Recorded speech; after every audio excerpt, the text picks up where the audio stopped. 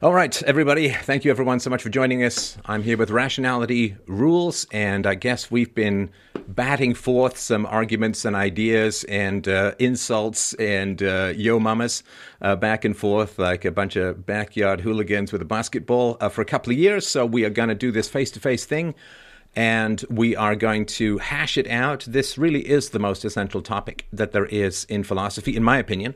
Philosophy can do a lot of great things, but I think where it really shines and what differentiates itself from other mental disciplines is in the realm of ethics and virtue, what I call universally preferable behavior, what we're going to have, of course, Stephen, Rationality Rules, tell us his approach to that. And so this is it, man. This is the key. This is the core of philosophy. It's not about material sciences, that's physics. It's not about life sciences, that's biology. It's really about ethics and virtue and the good life, the achievement of happiness and integrity and the appropriate levels of Aristotelian moral courage, all of that kind of good stuff that can help you in your daily life. And so that's what we are about. That's what we're into. Today we're going to be talking about ethics and virtue.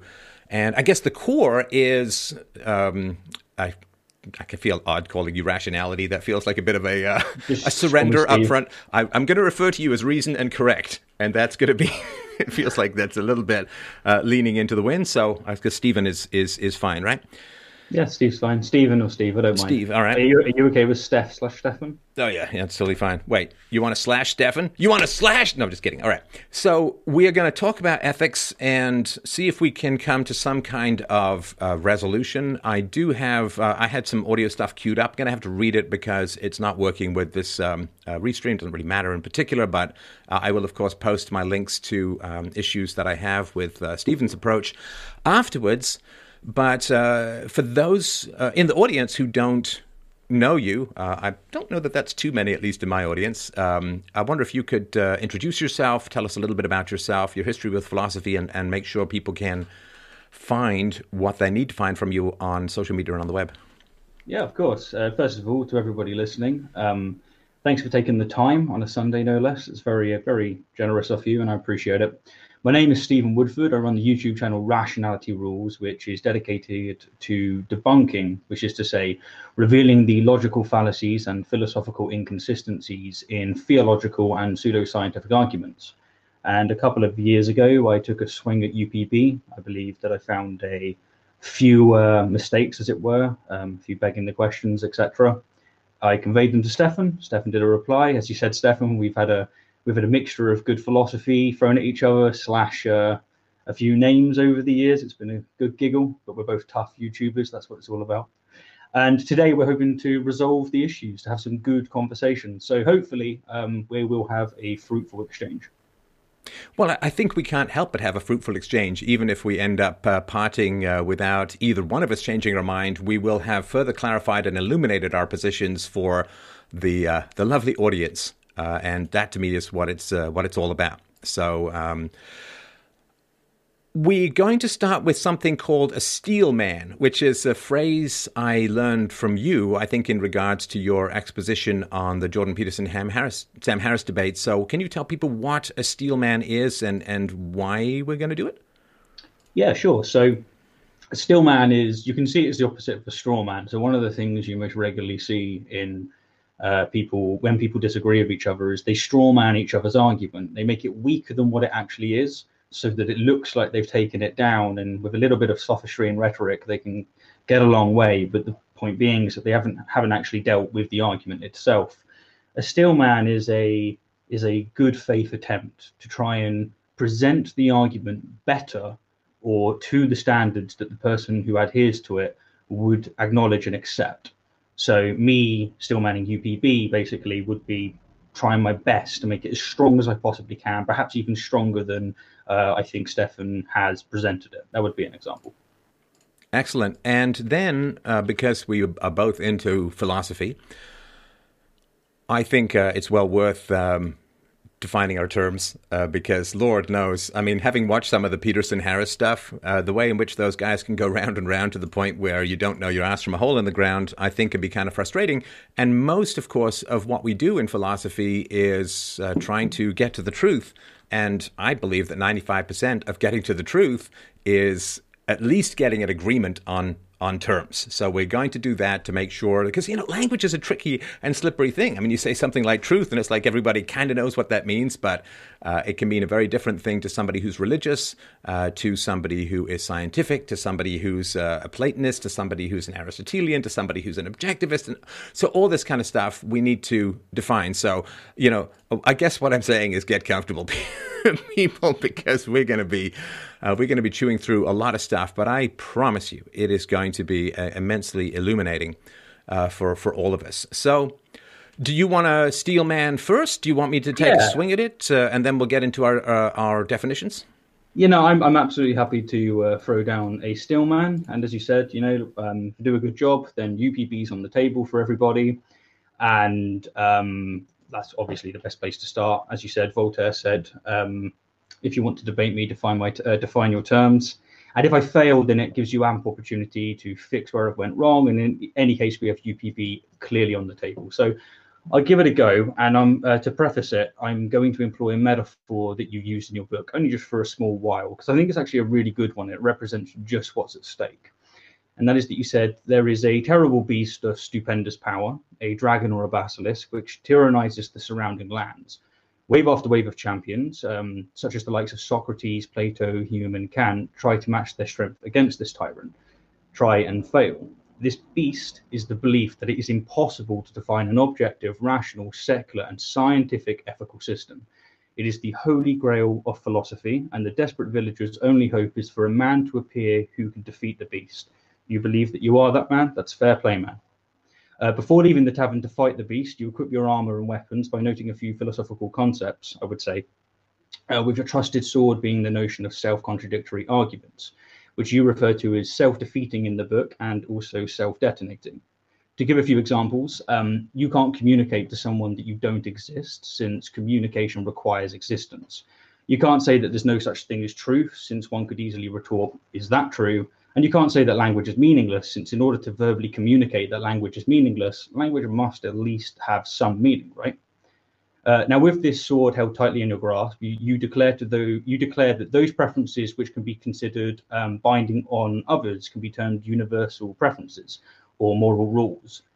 Murder, theft, arson, rape, and assault are all proven immoral. You do this by charging up to the beast, if you will, and striking it with such blows as: stealing can't be UPB, since the act of wanting something requires consent, and the act of being stolen from requires you not giving consent. Another one is: rape can never be moral, since any principle that approves it automatically contradicts it. If rape is justified on the principle of, let's say, taking pleasure is always good, then such a principle immediately fails the test of logical consistency, since the rapist may be taking pleasure, but the victim certainly isn't. The same, of course, goes for murder and assault. Or another way to put this thesis would be, and this is a bit more colloquial, see it as almost like a second steel man, but in more general language. The essence of UPB is to say that if we're going to propose a theory of universally preferable behavior, then it needs to fulfill three conditions. If you're going to make a statement about universally preferable behavior, it needs to be universal, in other words, independent of time and place. So independent of time and place. It also needs to be something which human beings can prefer, although it doesn't have to be what they always do prefer. And it has to be behavior, because as an empiricist, you can't just read minds. And so the first question in UPB is, well, is even the concept of universally preferable behavior valid at all? And you maintain that the answer is yes. And your primary argument is, look, if you want to correct me according to some universal standard, if you want to tell me there's no such thing as universally preferable behavior, then what you're telling me to do is to stop saying that there's such a thing as universally preferable behavior. If you say to me that something is universally, if you actually put it this way, if you say to someone that it is universally preferable behavior, that you stop arguing for universally preferable behavior, well, that, of course, is a self-detonating statement. It is a statement that falsifies itself in the very utterance. The moment you engage in the correction of someone according to universal standards, you are enacting universally preferable behavior. Now, once we accept that, the question doesn't become, is universally preferable behavior valid? The question then becomes, which universally preferable behaviors are valid? Now, I could go into some sub-arguments, one being, what about the Schrodinger's critic, right, who never criticizes you? But I'm going to leave that off the table because I think that what I've presented is the core. How do you feel about that, and how would you like to add/take away to it? No, that's. I think that's good. I do enjoy hearing my own writing come back to me. I just wanted to mention that because I'm a big fan of Aristotle as far as content and metaphysics and epistemology goes, but I'm a huge fan of Plato when it comes to rousing metaphors and analogies that really bring things to life. So I'm obviously my own harshest critic when it comes to just about everything I put out. Well, you actually might be second, but it is just nice to hear that. So yeah, I did want to just say a note on that, if that's okay, Steph. And I'm sure you don't mind the criticisms, as it were, but I just wanted to say it's not personal or anything. It's like, as you said before, YouTube is just give and take, and it's a bit of fun. It's a bit of banter. It's part of the parcel, as you've explained to others. Sure. Now, yeah. So the issue is there are 4 bans that just about every reasonable moral system has at its core, and the question is why. So the bans are on rape, theft, assault, and murder. And UPB says, okay, well, theft, stealing can't be universally preferable behavior. It's impossible because stealing is asymmetric, which means if you want something to be stolen, in other words, if stealing is universally preferable behavior, then everyone should want to steal and be stolen from because it's universal. But if somebody wants to be stolen from, it can't be theft, in the same way that if somebody wants to have sex, it can't be rape. And if somebody wants to be assaulted, it's boxing or YouTube. So we can't have rape, theft, assault, and murder as universally preferable behaviors, which is why there tend to be bans on these things, and that kind of establishes it as the sort of foundational moral ethics. Of course, property rights are validated by universally preferable behavior because we own ourselves and we own the effects of our actions, right? So as Steve points out, I wrote UPB, it's my argument, it's my book, it's my toy, it's my ball, I'm going home if I don't win. No, it's my book, right? So I sat down and thought about and wrote and typed out and narrated UPB. So I am responsible for myself and I'm responsible for the effects of my actions. I know that there's determinism in the mix, which maybe we can get to in a little while, but just as far as I go. So you get property rights, you get moral responsibility, and you get bans on rape, theft, assault, and murder. And that's a pretty tidy bow to put around a moral system. So I appreciate that. That's a fairly good summation. And I really like the fact that you got to the rape, theft, assault, and murder part, because everybody seems to get clogged on the sewage of UPB as an initial methodology and not what it establishes after you get past the gate. So I'll take a swing at your objections, if that makes sense. Sorry, go ahead. If it would be okay, because I guess if we want to get down to the nitty gritty as effectively as possible, would you mind giving a go at Stillmanning Immanuel Kant's hypothetical and categorical imperative? Because that is the main criticism I'm going to be throwing at you today. Would that be okay by you? The Kant's categorical imperative? Both of them, the categorical and hypothetical. I'm not an expert on Kant, but from what I recall, the categorical imperative goes something like, act as if the principle of your action becomes a general maxim for everyone. And that's not the same as UPB. So, for instance, you could say, if I'm the... Sorry, you're just blurring out a little bit there. I think your autofocus is... There we go. Better? Yeah, it's fine. So, if I'm the strongest man in the village, I can say, I'm perfectly happy to have the strongest, a contest of strength be how we determine the resource allocation in the village, or who gets the prettiest girl or prettiest guy if I'm a strong woman or whatever. So there are ways in which taking your own principle of action, making it a universal principle, can end up with non-universally preferable behavior. So if you're the meanest and toughest guy and you have no conscience, you might say the capacity for brutality is how we should organize things in society, and then the more sensitive souls among us would be kind of plowed under by that combine harvester. So I do have particular criticisms of Immanuel Kant. Plus, of course, Immanuel Kant, in his application of his philosophy, ended up saying you have to obey the king, the prince, the ruler, no matter what. And that's, by your fruits shall you know them, so to speak, right? I mean, if you end up in your moral philosophy saying well, okay, if Hitler tells you to kill Jews, then you just go kill Jews. Then something's gone wrong along the way. That's not a good outcome to get out of your philosophy. So Kant's philosophy is one of the things that laid the foundations for some of the totalitarian horrors of the 20th century. That's not specifically a disproof of his hypothesis, but it is sort of an example of, or an indication that he may have gone wrong somewhere. Sure. So, like, if you don't mind, I'll stick it on the table just because it's really clean. Like, you're correct on the categorical aspect of it being something that applies categorically, but just for everybody listening, because I think it's a really important point because it relates to a lot of my criticisms. Kant came up with two things, and that is a hypothetical imperative and a categorical imperative. And the hypothetical is like the if-then, right?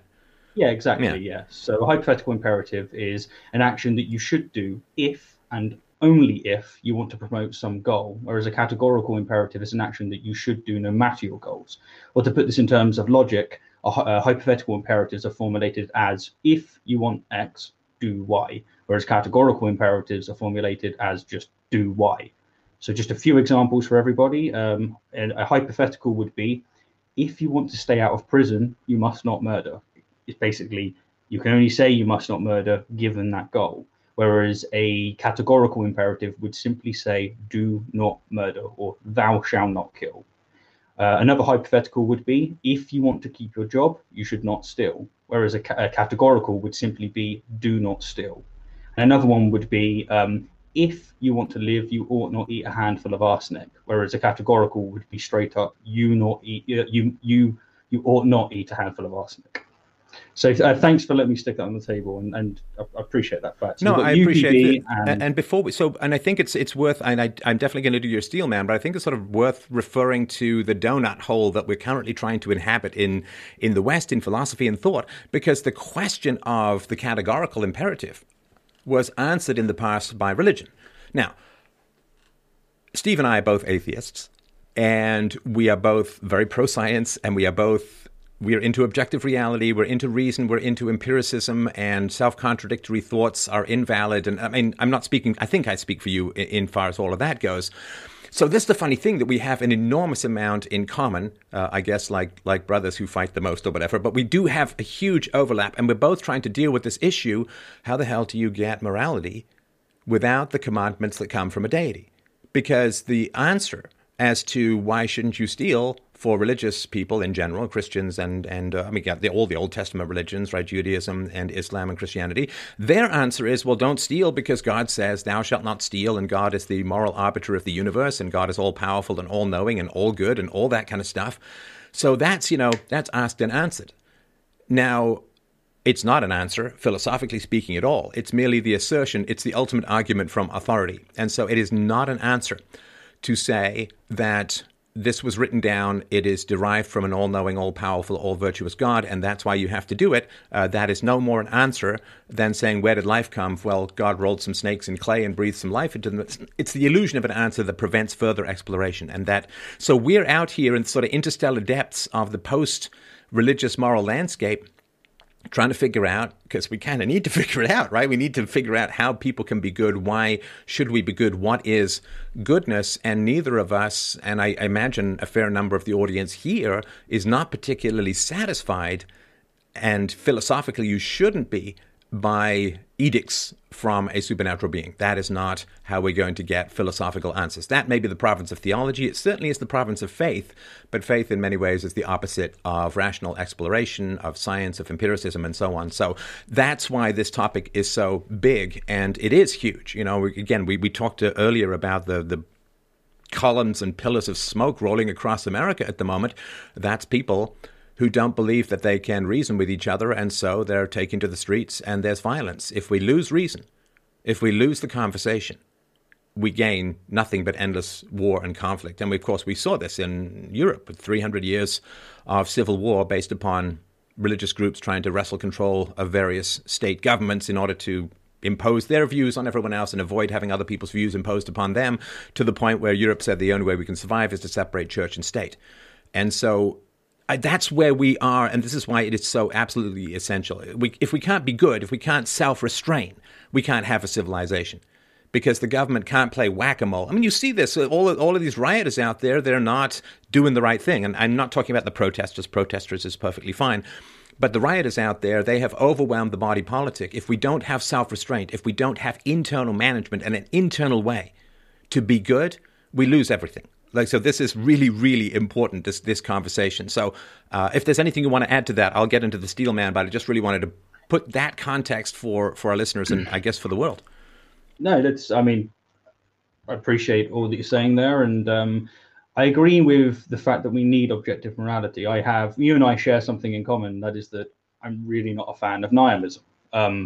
I agree with Nietzsche. I think it's something that takes actually incredibly smart people and makes them stand idle and just watch horrific things happen and not interject. And I think they're philosophically consistent. I just think they're not looking at it correctly.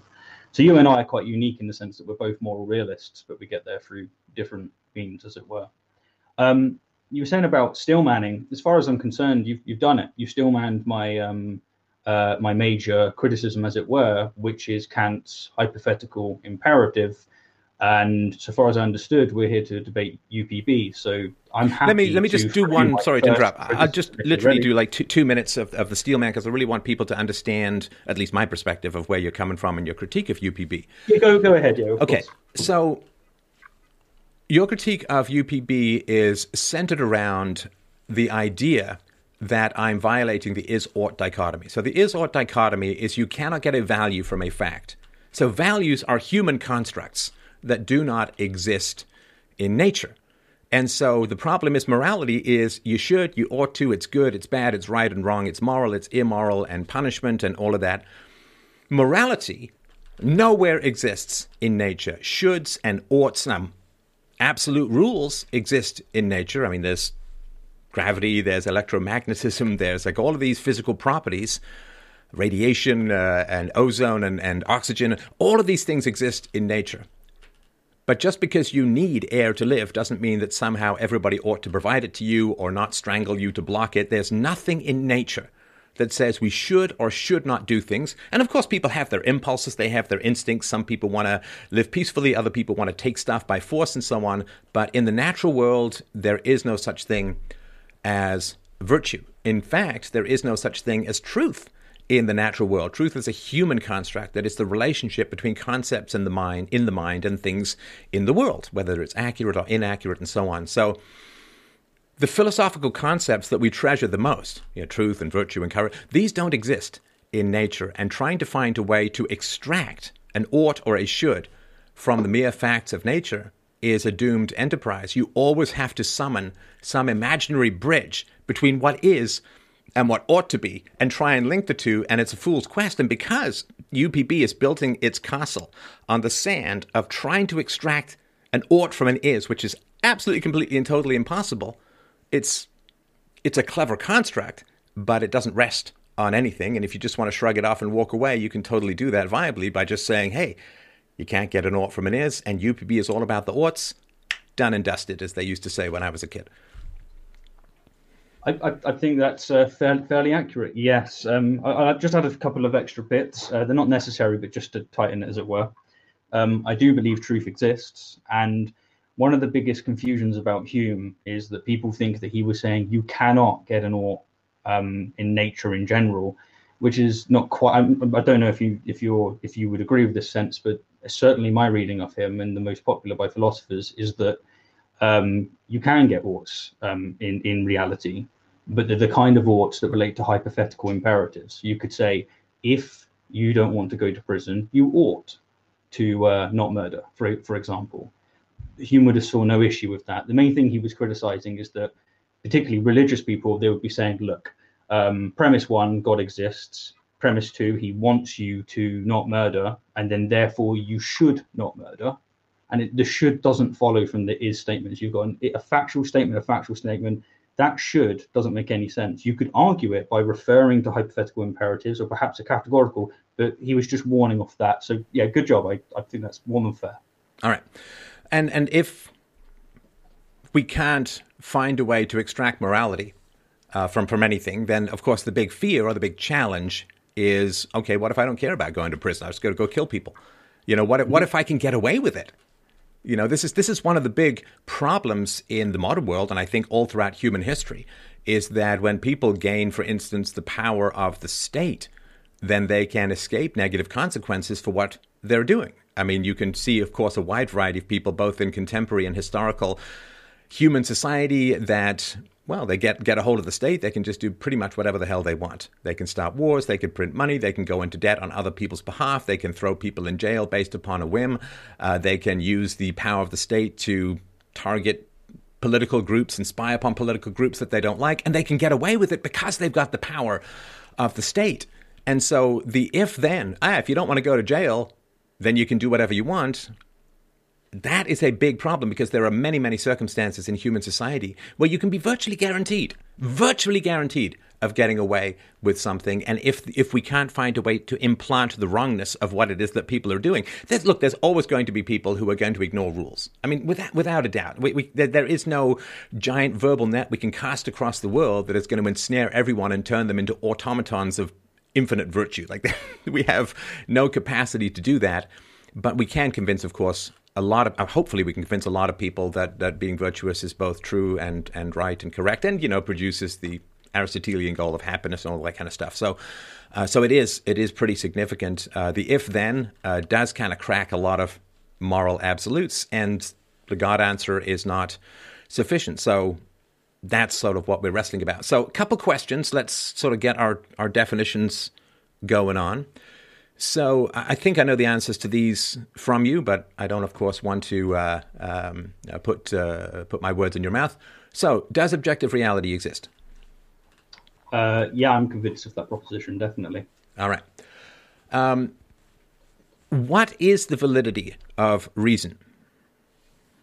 What do you mean by the validity? Because if you're using a reason to justify reason, of course, you're begging the question. You can't really do it, but everyone does it anyway. It's a bit of a weird one.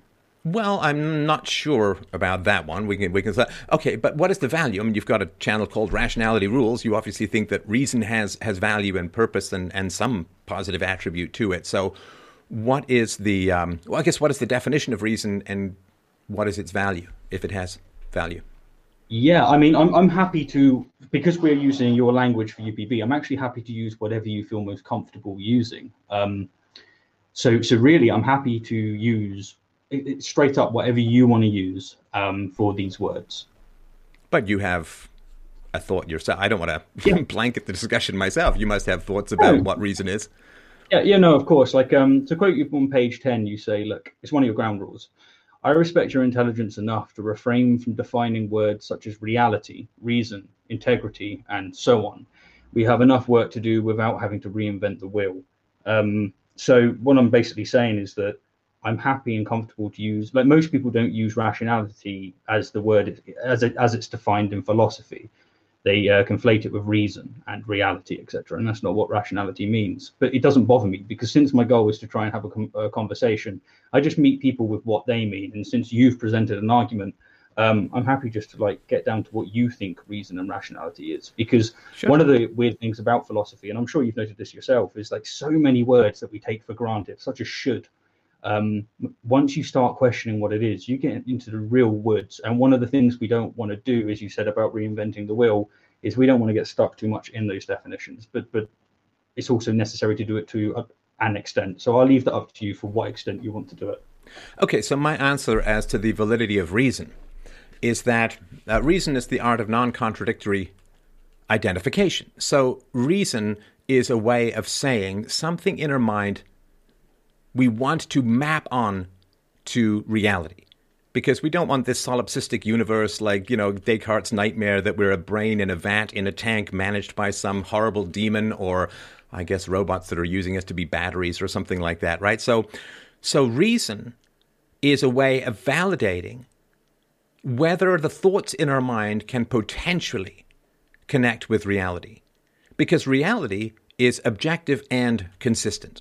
And listen, I know everybody gets dragged down to this quark, quantum mechanics, subatomic level, and that's all great for physicists. That's nothing to do with philosophy. I mean, there is a philosophy of science, don't get me wrong, but with regards to moral philosophy, all quantum all quantum phenomena cancel out long before you get to sense data, long before you get to the moral realm that we inhabit, and so on. So we at the level of sense data, at the level of empiricism, from a philosophical and daily standpoint, without having electron microscopes and weird freaky stuff that's going on with gold leaves and simultaneous particle movements on the arse end of the universe and so on, at the level that we're going to talk about, the universe is stable, it is consistent, it is objective. I won't say that the universe is rational, because reason is a human construct, but it is a way of vetting our thoughts to find out if they can potentially map onto reality. In other words, reason is a necessary but not sufficient condition for figuring out whether our thoughts can represent reality. So, for instance, if I say, hey, Steve, let's spend the weekend looking for a square circle, we're not very likely to to come up with something, right? So you have used Bertrand Russell. It's a great example, like this teapot, right? That there could be a teapot orbiting somewhere around Mars that we can't see, and it's like, sure, I guess it's possible that some prior civilization developed teapots and lost one around Mars, Matt Damon style, or whatever it is. It certainly is possible. That's within the realm of possibility. But if we say Mars is a square circle, we don't have to go any further. Like, we don't have to go and examine the universe to try and figure out whether a square circle exists, because as a self-contradictory entity, we can just, wipe it out immediately, right? So yeah, there could be on some planet lizards that fly and breathe fire. Maybe they inhale methane and spark it up with some Indian food. I don't know, right?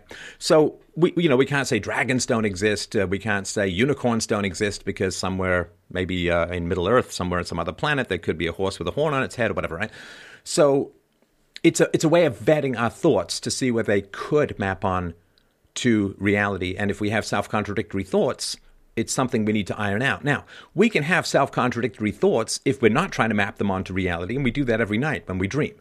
Right, so we have these weird, impossible dreams where, waterfalls turn into trees, turn into fire, and we can fly, and then we can breathe underwater. But we're not saying that's reality. We're saying that's a subjective, twitchy nighttime experience that trains us to deal with the traumas of the day, sometimes it seems. So reason is the way that we have our first vet of thoughts or ideas or arguments that could potentially apply to reality. Because what is the question of truth? Well, truth has to do with a mapping to reality, and that's how we differentiate it from subjective opinion, right? I may like guppies instead of goldfish as my favorite fish to have as a pet. That's a subjective opinion. But if I say guppies are mammals, I'm now taking a thought and I'm trying to map it into something that exists outside my mind, outside my subjective experience, outside the little prison planet we call a skull, so to speak. So once I'm taking my thoughts and I'm attempting to, in a sense, spray them or map them out to empirical reality, then I have to go through the first pass called, is it consistent? Is it rational? Does it hang together, so to speak, right? And this is why, the arguments that you put forward, the syllogisms you put forward are all fantastic, right? Because they do train people to say, well, am I saying it's true because I can't believe that it's not true? Am I saying that it's true because it's popular? All of these things, they don't map onto things. If I say a guppy is warm-blooded and gives birth to live young and uses its mammary glands to make money off Twitch, uses its mammary glands to feed its young and has hair, well, then I'm just incorrect, right? So if I say that a guppy is both a reptile and a fish, a reptile and an amphibian and a fish and a mammal simultaneously, I've got contradictory entities, and so I don't need to go any further. And this is the way that science works, and this is the way philosophy should work. So science, you propose a hypothesis or a conjecture. You propose it. The first thing people do is say, does it contradict itself? If it does, you got to go back and start again. If it doesn't contradict itself, but it contradicts existing data, then you've still made a mistake, right? So reason to me is the first vetting, so to speak, of thoughts that we have that we're trying to map into an objective universe to see if they could potentially say something valid about what is. I would say that I pretty much entirely agree with you, especially on the sense of, look, we can't say for sure that there's no teapot going around Jupiter. We can't say for sure that there's no God. We can't say for sure that there's no square circle, but for all intent and purposes, given the axioms that we assume, we can say that. We have to pull ourselves up by the bootstraps at some point. We can only make factual statements about what we have access to, and that's perfectly fine. That's perfectly reasonable. It's perfectly rational. because it's necessary, the situation we're in. So we're not making definitive statements. And I understand that quite a few people have had a criticism of you when it comes to you saying universal means you are saying that there's no teapot because you're talking universally. I just want to be clear that I'm not going to levy that criticism against you. I think it's true. I think it does hold, but I just think there's better ones to bring up.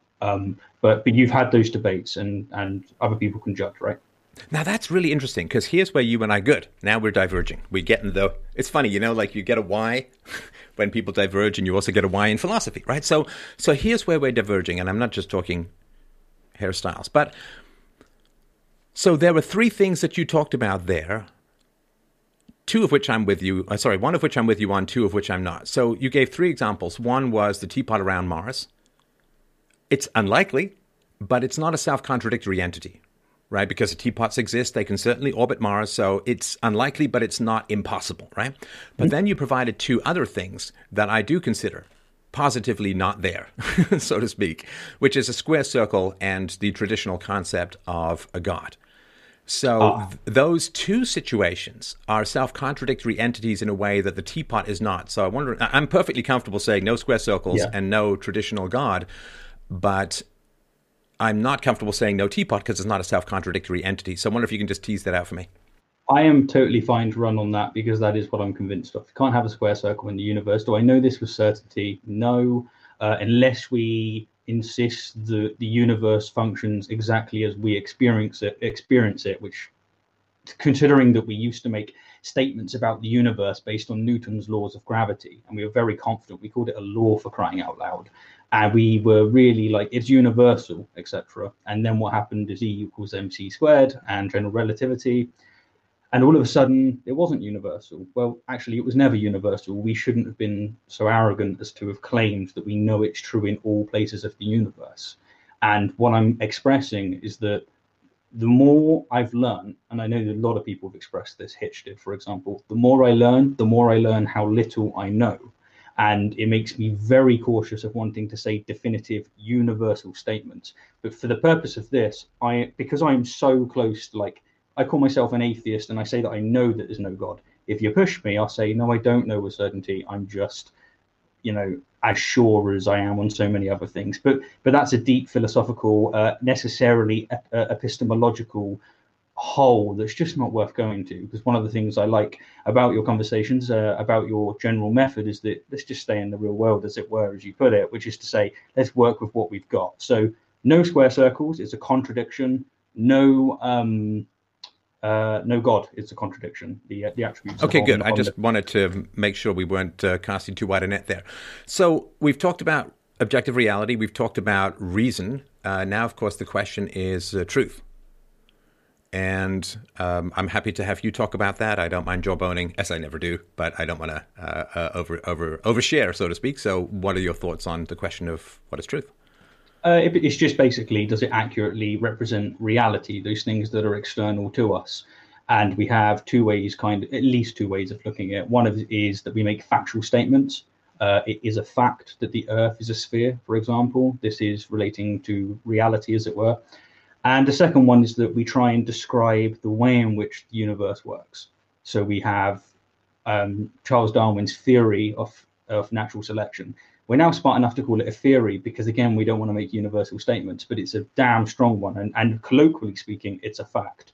So I would put reality in the sense of, or our relationship with reality is very much, truth, as it were, is our understanding of what actually is, if that makes sense. Okay, so I think it's the label that we apply to... the ultimate, to me, the gold standard of truth is that it is rationally consistent, logically consistent, and also maps onto reality. Now, of course, in the realm of physics, it's got to map on 100%. Like as you point out, you start missing stuff with Newton, which you start to do closer to the speed of light and all that kind of stuff, right? So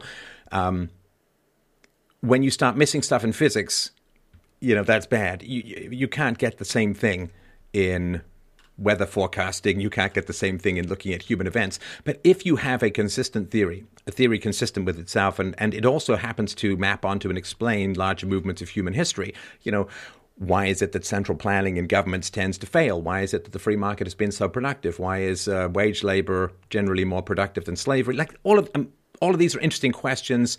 If you have a theory that is internally consistent and does a lot to explain most of that, that's about as gold standard as you can get. So to me, truth is the relationship between logical consistency, which is necessary but not sufficient, and then the gold standard of also applies in the world in a consistent, predictable way. And, for like, I don't know, like 15 years, I've been talking about the dangers of increased leftist violence and racial conflict and all of this. And, sadly, if it turns out that you're right, that at least tells people that your theory has some potential merit. So that's, I think, where truth, logical consistency maps onto reality as best as we can tell. That's about as high a bar as we can set. So the next one is, and I guess here's where we start to hear a click of the potential minefield. So we got objective reality, we got reason, we got truth. Look at that, we did that in just the blink of an eye. What premises are implicitly accepted when debating? Now, this is fantastic. And I think this is where we're going to really get to the heart of it. If you wouldn't mind, I'd actually like to present where I think you equivocate, because I think it will relate to... Wait, you're saying I haven't done it yet? No, I'm saying... Yeah, right. My bad. If I could put on the table the claim of equivocation, because basically I think there's about 16, 17 flaws with UPB, and particularly there's 4 of them which are game ending, as it were. Wow. So if the flaws in UPB are years, it can almost vote. That's great. A couple more and it can drink in the States. Anyway, go on. Yeah, well, in the UK, it's already free to do a few of those things, so that's all good. No, basically, in this conversation, if you're up for it, I'd like to give you about 3 or 4 of my favorite ones, and they're not necessarily mine. They are like. I'm so sorry. I hate to interrupt you. I really do. I do want to get into the UPB stuff for sure, but. And we can decide not to do what premises are implicitly accepted when debating. Because if we can agree on those, then I think we're a long way towards maybe narrowing down where the major differences are. We can take that pathway first if you like. The only reason I'm interjecting here is I think that you'll understand my critique a little better if we do it beforehand. But I'm happy to go. No, if you want to do it that way, that's totally fine with me.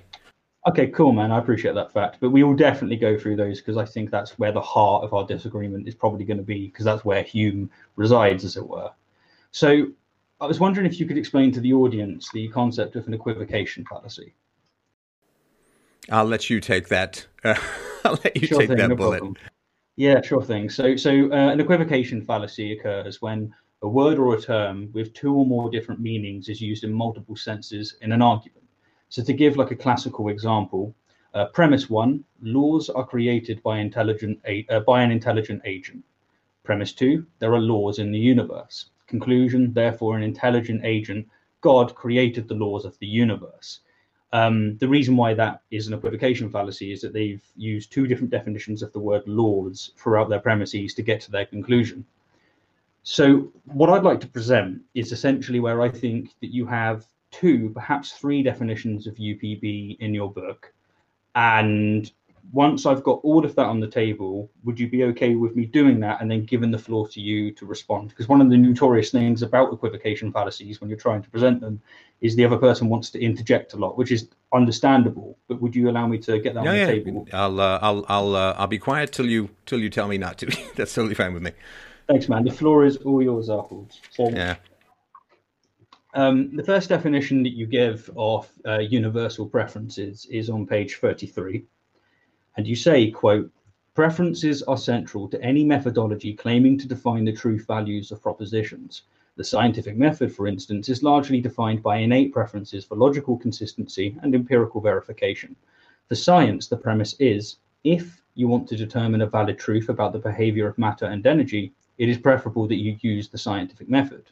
In this sense, preferable does not mean sort of better, but rather required. And then you give some examples. Quote, if you want to live, it is universally preferable that you refrain from eating a handful of arsenic. If you wish to determine valid truths about reality, it is universally preferable that your theories be both internally consistent and empirically verifiable.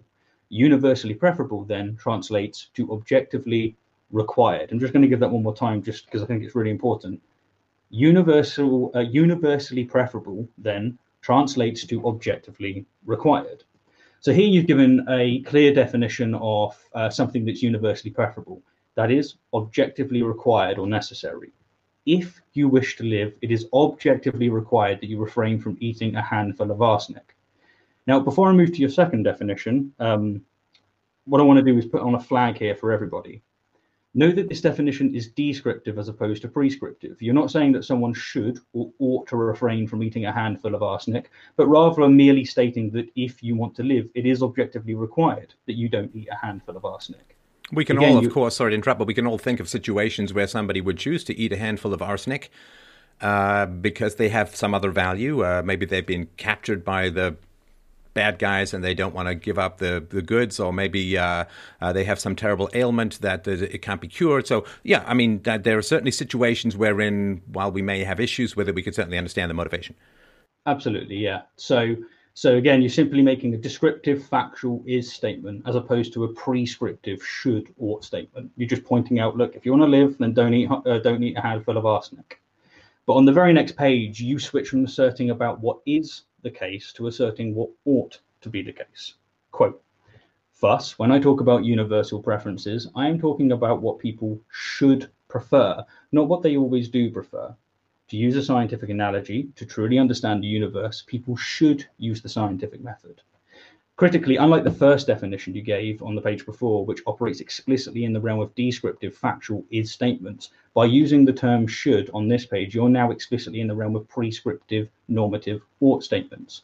With your first definition, your statement of, if you want to live, it is objectively required that you refrain from eating a handful of arsenic. You are merely describing what is objectively required to achieve a goal.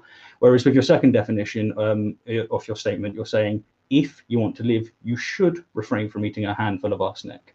With you doing the second, you are now prescribing what someone ought to do given their goal. Just a little bit Sorry, more on the table. I'm not. They seem to me both in the realm of if-then, right? If you want to live, don't eat arsenic, and if you want to say something true about the universe, use the scientific method. Sure. So we can get rid of the first definition now, I guess.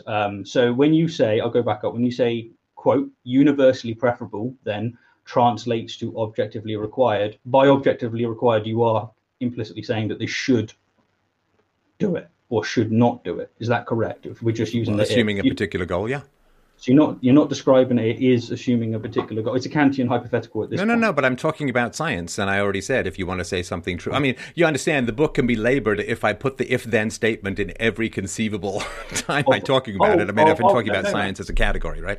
Yeah, no, I'm absolutely happy with that fact. And, I'm sure you appreciate the term objectively required doesn't necessarily seem prescriptive, but you don't want to keep repeating the same words. I get that. So we can write the first definition off. So you've got the second, which is the hypothetical imperatives. But then on page 54, for example, and this is the one you actually use more often, you implicitly give a third definition of UPB. You say, quote, UPB is an all or nothing framework. If an action is universally preferable, then it cannot be limited by individual, geography, time, etc. If it is wrong to murder in Algiers, then it is also wrong to murder in Belgium, the United States, at the North Pole, and on the moon. If it is wrong to murder yesterday, then it cannot be right to murder tomorrow. If it is wrong for Bob to murder, then it must also be wrong for Doug to murder. Now, this non-contingent, non-hypothetical, non-goal-based moral statement is indeed the holy grail of philosophy. Why? Because it's truly universal. It's akin to saying, without any if clause, do not eat a handful of arsenic. Crucially, this is the beast that you claim to have slain throughout your work. This is the head that you've claimed to decapitated. And so I would say that whether you've meant to or not, you have used multiple definitions of UPB. Which well, hang on. I'm saying if repeatedly in the sentence. So of course it's an if clause. If it is wrong, like if I can prove that it's wrong to murder, or if murder is wrong, then it has to be wrong for everyone, because it's a category that encapsulates human action, which means that if you're going to define humanity as carbon-based, hairless ape, biped, or whatever it is, like if you're going to define humanity as that, then it's almost like a tautology, but it's worth reminding people of this. Like if you're going to claim something is true for all human beings, then it has to be true for all human beings. And if morality is something, if we can prove that murder is wrong, then clearly it has to be wrong for everyone. It can't be right or wrong based upon the day of the week or your physical location, in the same way that a biologist wouldn't say well, this thing is a lizard in Australia, but the moment you move it to New Zealand, it becomes a mammal. Like that would, well, no, that's not how biology works. It's independent of place. So I've got a lot of if statements in there. If murder is wrong, then it has to be wrong for everyone, because murder would be a human action that would be consistent across all humanity. And if you're going to define something as consistent across all humanity, it has to be independent of time and place. Okay, so to clarify that with the example that was being given, I'll just find it in my notes again. So you've said, look, if it is wrong for Bob to murder, then it must also be wrong for Doug to murder. So if we was to say, look, Bob has a preference for murdering, the reason being is that he's in a camp and he's had enough and he just wants to, be done with it, as it were. Sorry, what do you mean by in a camp? In a camp, let's just say that he's under a certain amount of duress. Say that he's in a Nazi camp or whatever. Oh, then it's not a moral situation. So it's not a moral situation. But no, this is like you had this. I actually got really pissed off when I watched that video of yours because I thought you were portraying me as a Nazi because you had that scene from Inglourious Bastards. Because you were indicating that my philosophy, if taken to its logical conclusion, would have you giving up Jews to Nazis. And I've been real clear about that once you have a gun pointed to your head, you're no longer in a moral situation. And we all understand that, right? So if you go and take a hostage and then you force that hostage to go and rob a bank, then you're prosecuted, but your hostage is not, because your hostage is under duress. So morality applies to situations of choice. And if you have a gun to your head, you're no longer in a situation of choice. And so when you put someone in a camp, or if someone comes and says, do you have Anne Frank in your attic? Of course you would say, no, you're not in a situation of moral obligation. If you're going to bring morality to that situation, you would bring it to the Nazi or the person taking the hostage, not to the victim. Okay, so it seems to me that I would make a Kantian hypothetical imperative. I would say, look, if you want to be liked, then, don't lie. But when you're in a situation where, there's a gun at your face and you've got to give away someone that's under your table, I'd say, look, man, if you want to live, you ought to give them away. There's no inconsistencies here. This is just Kant's hypothetical imperative. But that's just making up rules, right? I mean, there's no philosophy in that. You're just saying, hey, if you want to do this, then you want to do that. I mean, that's not a universal morality. That's just how you might act in a particular situation. It's not just what you would do in a certain situation. It's a prescription given someone's goal. So you're right. It's not universal. But it seems to me that if you're suggesting that for some people, the action of murder can be justified, because you say if an action is universally preferable, then it cannot be limited by individual geography time. But we could limit it by individual by saying, look, this guy is in a situation where murder is, something that's preferable towards his goals. No, murder can't. No, hang on. So murder can't be universally preferable behavior because murder is unwanted, right? So you can't say everyone should both murder and want to be murdered at the same time.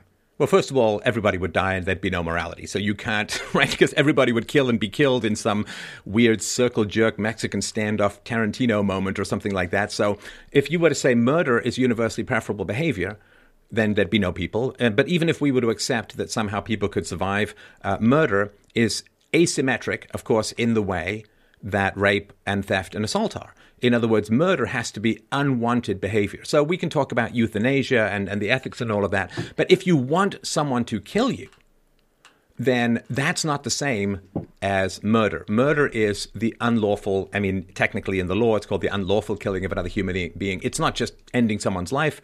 You can do that in self-defense and be perfectly justified.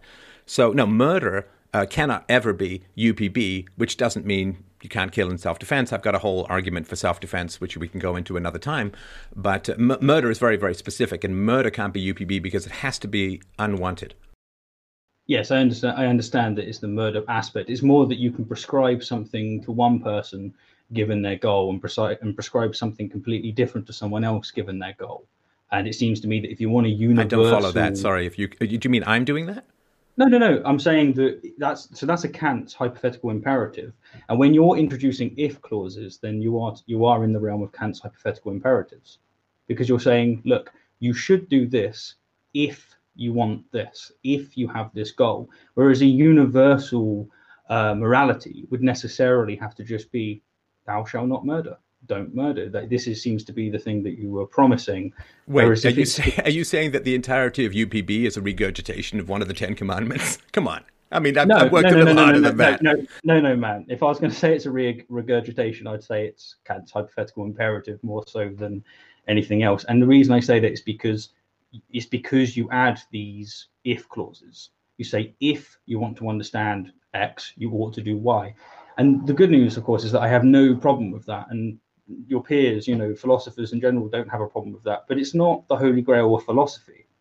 It's not the thing that hang on. Can theft be universally preferable behavior logically? And by theft being universally preferable, do you mean someone wants to be stolen from and still at the same time? Well, you can't. Well, yes. Can everyone want to steal and be stolen from at the same time? No. Okay, so that's good, right? So theft can't be universally preferable behavior. Yeah, but all you've just done is described a fact. You've described a contradiction. You've basically just said, look, square circles are impossible, therefore morality. That's not morality. You just said that theft can't be universally preferable behavior. Because you're defining anybody who claims that there's any value in universally preferable behavior has to then submit to the strictures of universally preferable behavior. In the same way that you can, like, science is not a buffet. Like, you say, okay, well, there's a scientific method for this, but not for that. Like, it's just the way that it is. So the real issue, of course, where you and I part ways, is that you reject the self-detonation of the argument, there's no such thing as universally preferable behavior, as far as I understand it. No. It's the problem, and this is why I'm focusing on the equivocation, is the way in which we define universally preferable behavior. Because if we just say, look, man, a square circle is impossible, I agree. If we say a married bachelor is impossible, I agree. If we say that you can't want to be murdered, I agree. If we say we can't want to be stolen from, I agree. These are all descriptive statements. None of this is in the realm of morality. It's not even hypotheticals imperative. Like, to go to the analogy, you haven't even got out of bed. You're intellectually masturbating. Wait, so and not you're saying going out that? And fighting the beast. So you're saying that an argument that says rape, theft, assault, and murder can't be universally preferable behavior. That if you accept universally preferable behavior as a standard, and I argue that even to engage in a debate is to accept it as a standard, that if you accept universally preferable behavior as a standard, you must reject rape, theft, assault, and murder. You're saying rape, theft, assault, and murder have nothing to do with morality? No, of course, it has something to do with morality. But what you're describing now as UPB is anything that is self-contradictory or self-detonating, as you describe it. No, which is why. No. There are we just went through this earlier, man. Where there are scientific theories that are self-contradictory, which you toss out. They don't have anything to do with morality. Yeah, I know, but you're saying that if it's so you have UPB. One of the best ways I think we can go through this is actually what you suggested earlier, because I think with this now on the table, it would be a good time to do it. And that is, we can go through the implicit assumptions that we do make when we have a debate, and we can identify which of those we would call UPB and which definition. Well, yeah, that's why I wanted to do it first, because that way we can bypass a lot of this confusion. So, okay, what are the premises that are implicit? I'm sorry. Just sorry to interrupt, but my whole point was that now that we're going to get into them and these definitions have been put on the table, I think it's going to be more fruitful. I understand if you don't think that that's the... No, that's fine. Hey, I'm really enjoying the discussion. I appreciate it. And look at that. We have thousands of people watching us at the same time. Wait, how's my hair? Check my armpit. All right.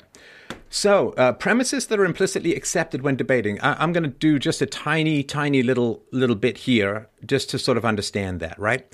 So I'm going to use a tiny analogy because I think analogies can be helpful. They're not proof, but they're very illuminating, right? So let's say that Steve and I decide, let's pretend it wasn't coronavirus and America's not currently on fire. We decide we want to get on a bus and go to Vegas, right? And so we go down to the bus station. We say we want 2 tickets for a bus to Vegas. We get on that bus and then we go to Vegas, right? Now, Vegas is the truth. In this analogy, right? We both have a destination that we say we want to get some particular place. And both Steve and myself, we both agree that objective reality exists, that reason is of value, empiricism is of value, the truth is of value. If you're going to claim something true about the universe, it should be rational, consistent with evidence and all that.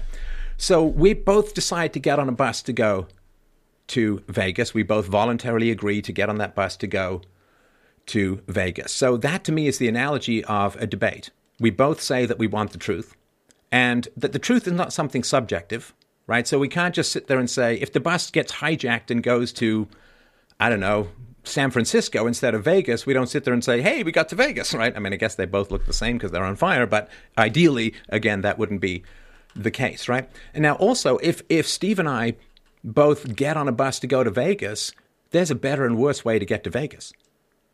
Now, there's no objective better and worse way to get around if we don't have a destination, right? There's no lines on the road that force like a train, like the bus to go in a particular direction. But once we've decided to go to Vegas, there are better and worse ways to go to Vegas, right? Like if we're in Detroit and we drive north, we're going the opposite way from going to Vegas. Unless we have a whole lot of snowshoes on the car, we ain't getting there, right? So once we have a goal that we both agree on, then there's better and worse ways to get there. Now, we can change our goal. Of course, we can say, I don't want to go to Vegas. But as long as we both say we want to get to Vegas, then we're both kind of bound by the laws of physics, reality, and travel and all of that to get to a particular place. So sort of my argument is to say, look, if you and I are going to start engaging in a debate that's not just a conversation about personal preferences. Like the other night, people got me started talking about music, and I mean, I love music, and I was talking all about my particular tastes and getting feedback. This is just a taste thing, like, again, it's the guppies versus goldfish thing. If I like guppies and you like goldfish, we can have a discussion about owning fish or whatever, but it's not like some objective metric, right? We're then basically talking about cities we've liked to have visited in the past, rather than a city that we're objectively going to in the present. So what I'm saying is getting into a debate with someone is like saying, okay, we're both getting on this bus and we're going to Vegas. Now we are part of an objective process, an objective structure, because we both have a goal called getting to Vegas that has an objective destination, that has an objective methodology for getting there. And now we can start to talk about better and worse. Now, the better and worse doesn't exist if we don't both agree to get on that bus and go somewhere. So that's, to me, the is-ought dichotomy. How do you break the is-ought dichotomy? Ought people to go to Vegas? I don't know. It's a fun place, don't get me wrong. But ought people to go to Vegas? That's not really a very sensible thing to say, right? Because there's no universally preferable behavior called go to Vegas, right? But once we both decide we're going to go to Vegas, now we got better and worse. Now we've got accurate and inaccurate. Now we've got value and the opposite of a value, right? So Vegas is the truth. We got to now get a name for the title for the show, right? Vegas is truth, baby. It's truth. And so that's sort of my argument about getting involved in debates, that we're both trying to do this thing called get to the truth. And there's now objective methodologies by which we can pursue that. But if you and I last thing I'll say, this is you and I get on a bus, we're going to Vegas, and then you turn to me or I turn to you and we say, well, there's no better or worse way to get to Vegas. It's like, okay, come on. We have no purpose on this trip. Like, once you're getting in the bus and going to Vegas, there's a whole bunch of stuff that you have to kind of accept, as long as your goal is still Vegas. And so since our goal remains the truth, there's stuff that's implicit. That's what we're, I think, trying to sort of unpack here. Yeah, I mean, the only thing I would touch on that is you said a lot of if, and I know it's deliberate, of course. You're saying if we have the goal. Hume wouldn't have any problem with you saying, look, if we want to get to Vegas, we ought to take this route. If our goal is to get there as quick as possible, we ought to take this route. You would have no issue, but that isn't bridging the is-ought gap. Well, I think it is, and that's, of course, where our big difference lies. So go for it. What premises are implicitly accepted when debating? Sure. So one of them would be that language has meaning. Because I can't communicate that to you, of course, or at least I can't I can't in any way, I don't believe. I can't communicate that to you without, using language. It's a self-detonating, self-contradictory statement. If you can use language to convey that language has no meaning, language has meaning. Okay, yeah, I'm with you there. Yeah, so we both agree with this. We could use your analogy. We could say, you know what? That's the wheels of the bus. Now that song's in my head. Oh, I've been a stay-at-home dad for too long. All right. Language has meaning. Yep, we accept that. So would you call what we just described, would you call that UPB? I would say that to deny that language has meaning would remove you from the debate. I agree with that, but would you call, because you go, boom, UPB right there. Boom, like, is that a boom? Is that a UPB? I'm not sure what you mean. It's not a moral So when statement. someone tries to correct you, they go through these implicit premises. I'm wondering which of these implicit premises are the ones where you say, boom, you're doing UPB there. You're enacting, you are using UPB to state to me that there is no such thing as UPB. What I'm asking is, would language be, with it being a contradiction for me to tell you that language doesn't convey meaning, is that a UPB, or is that just it's a great question. Sorry, it took me a little while to sink that through my scalp. So I get the question. So what I would say is that self-contradictory statements are false. And so if you're saying to me language has no meaning, then I would say, well, you've just contradicted yourself because you're using language, the meaning of language, to convey that language has no meaning. Yeah, and so I would say that that's a false statement, and you could say it's universally preferable behavior to make consistent statements if you wish to be honest, if you wish to be accurate, let's say, right? Do you think someone's necessarily doing it if they just say language, you can't, if they accept that that's a contradiction, have they necessarily enacted a UPB there? Like, could someone not do it? Now, so UPB is one of these things, and I want to just be clear about this. I sort of clarified this more in my new book on UPB called Essential Philosophy. So UPB is one of these things that's, it's two things, you know, and it's sort of like science, right? So science is two things. It's the theory and the practice, right? So that's the scientific method. Sorry, I promise I'll let you continue. Apologies. Yeah. I know it's rude, but if you're saying that UPB is two things, then you've kind of proven my point with equivocation fallacy. No, not at all. No, not at all. Okay. I mean, science is two things, right? You can redefine it in different ways, but no. Science is the theory and practice of science. There's the scientific method, which is not science directly. And then there's the practice of enacting theories and experiments and reproducibility within or under the umbrella of the scientific method. So just to clarify that point, I'd say you just gave two things. You gave science and then a scientific method. They're different things. They have different definitions. There's no problem there. Whereas but they're both under the umbrella of science, right? Yeah, but if we're going to use under the umbrella, then, you know, if we're using one definition, to be clear on what a preference is, and I get that. So there's UPB, which is just around self-contradictions are invalid, right? Or things that contradict empirical evidence are invalid. So that's UPB. And then there's UPB, which is used to evaluate moral propositions. And that's very clear in the book. I mean, I know it's not super clear, and that's why I've sort of written a thing that clarifies it more. It's one of these things that when you sit with the idea for so long, it becomes clear to you, it's a little less clear to others sometimes. In your book, you defined it as anything that's not to do with with people per se. You just called it aesthetics, and you called it, if it's to do with people preferences. You discarded it in reference to just facts in general. You necessarily made it part of morality.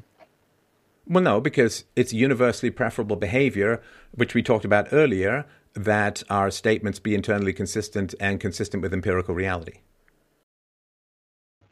Okay, so I guess we can go through those implicit assumptions a little further to bury them out from there so that we can figure out which one's a UPB. I'll let you continue. I didn't mean to interrupt. I just wanted to clarify a few things. Okay, so language has meaning. I mean, objective reality plus the other person has to exist. Yep. So, yeah, I'll get these down. Yep. When you say that, when I assume that you exist, which is necessary for me to have a conversation with you, is that UPB? Well, it is not UPB to say that self-contradictory statements are valid. Sure. And if I say that I'm communicating with you and that you don't exist, then I'm contradicting myself, right? Yes. So that is a UPB. Well, it's a UPB violation to claim that self-contradictions are valid in reality. Okay, so you would say, so we've got language down, and we've got the other person existing.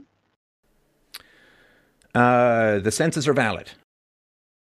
Or at least as accurate as we can get. You know, we caveated earlier, but, yeah. You know, let's just be honest, fuck that crap.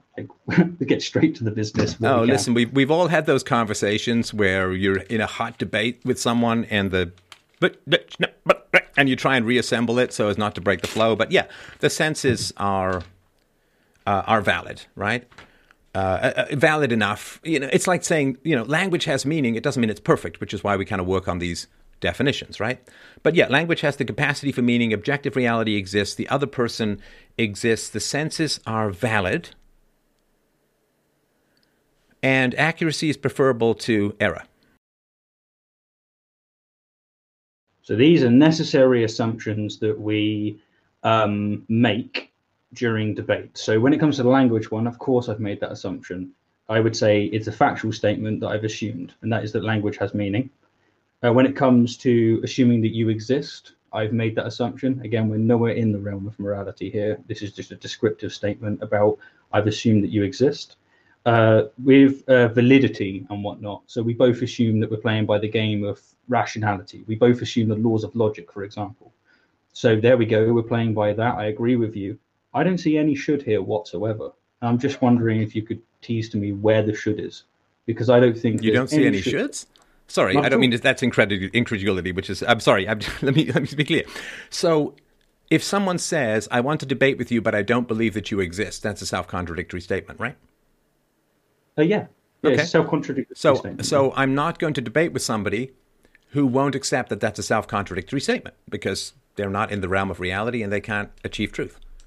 Yeah, basically you're saying, are we going to accept these rules, these factual, descriptive rules, in order to have conduct? Yeah, and I'm accepting these rules. Okay, so there's your should.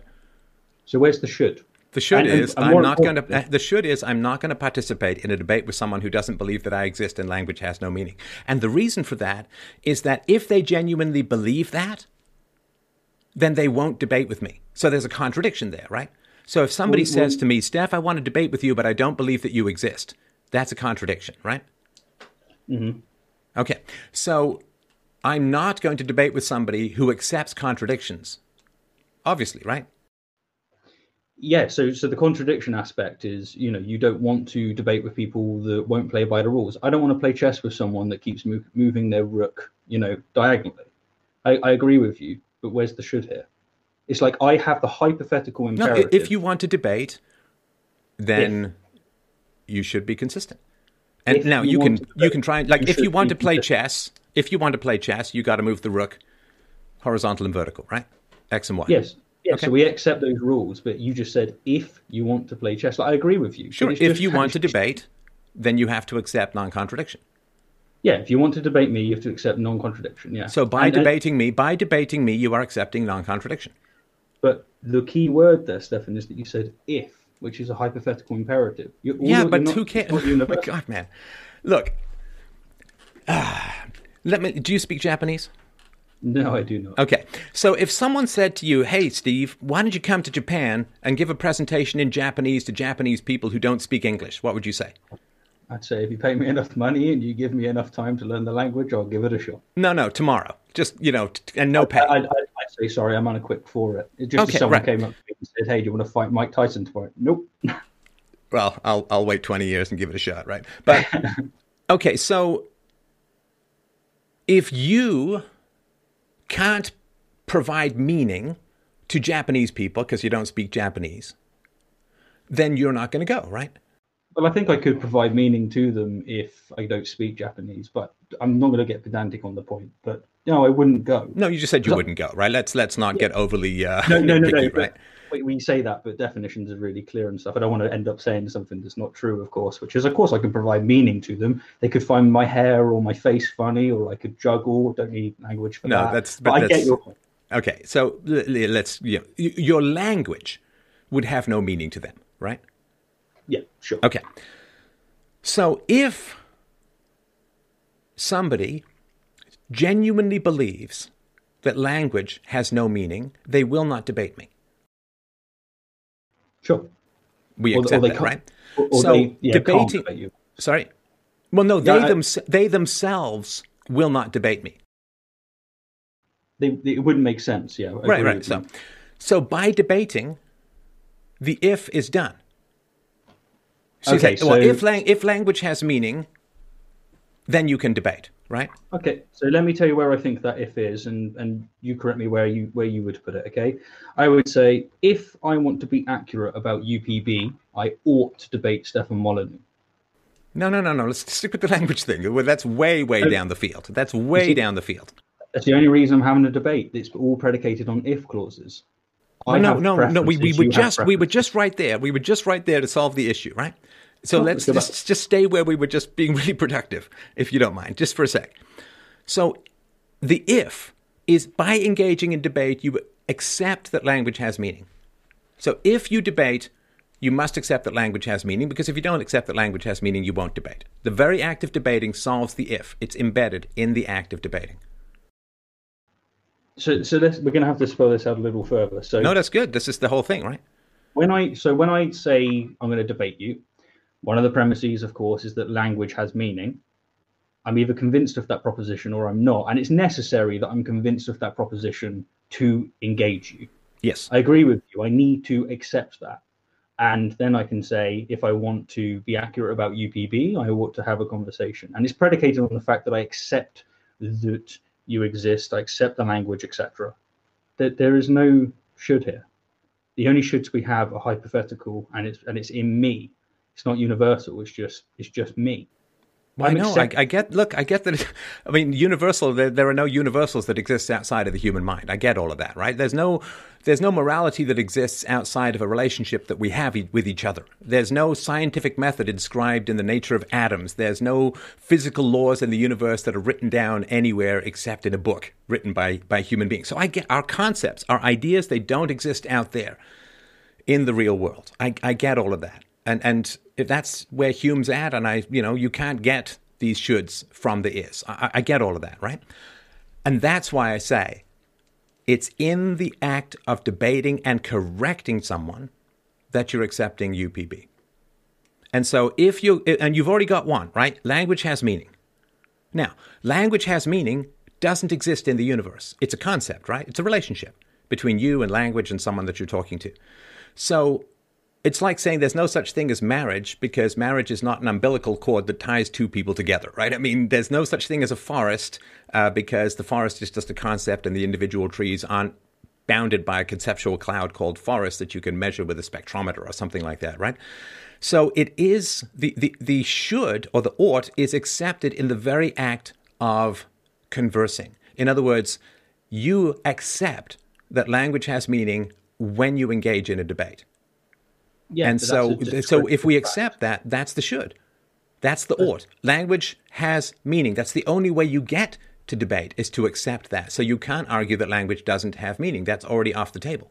I agree that you can't argue that language doesn't have meaning. What I'm disagreeing with is whether or not the should, as it were, is a categorical or a hypothetical, because it's hypothetical. If you debate, right, that's the if. If you debate, you must accept that language has meaning. Now, you could say, well, what if you don't accept that? Doesn't matter. You're not debating. Like, you're not part of the conversation. This is why I gave the first definition of objectively required. Because if you say, if you want to debate, you must accept that language has meaning, that's just a description. That's why I gave a descriptive version of UPB, because you do that several times in your I said must. The word must is the synonym for ought. If you say must, then it is a synonym of short. You said must. And if which case you're doing a hypothetical imperative. You're saying you said so. If you want to debate, you must accept that language has meaning. There's your ought right there. To debate, you ought to accept that language has meaning. Okay, so the word must can be described as a prerequisite. It's necessary. It's just a factual statement, or it could be a should. I can give you either. No. Must. There's no must that. Hang on. There's no must that exists in the universe.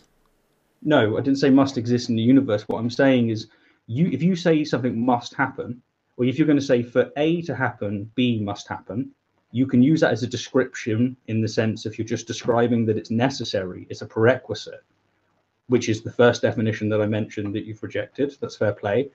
But if you use must as a synonym of should, then you're just, because of your if clause, it's just a hypothetical imperative.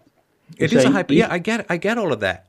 And that's why I say, that's why I said what premises are implicitly accepted when debating. You have to engage and enter into the act of debating in order for these shoulds, these musts, to manifest.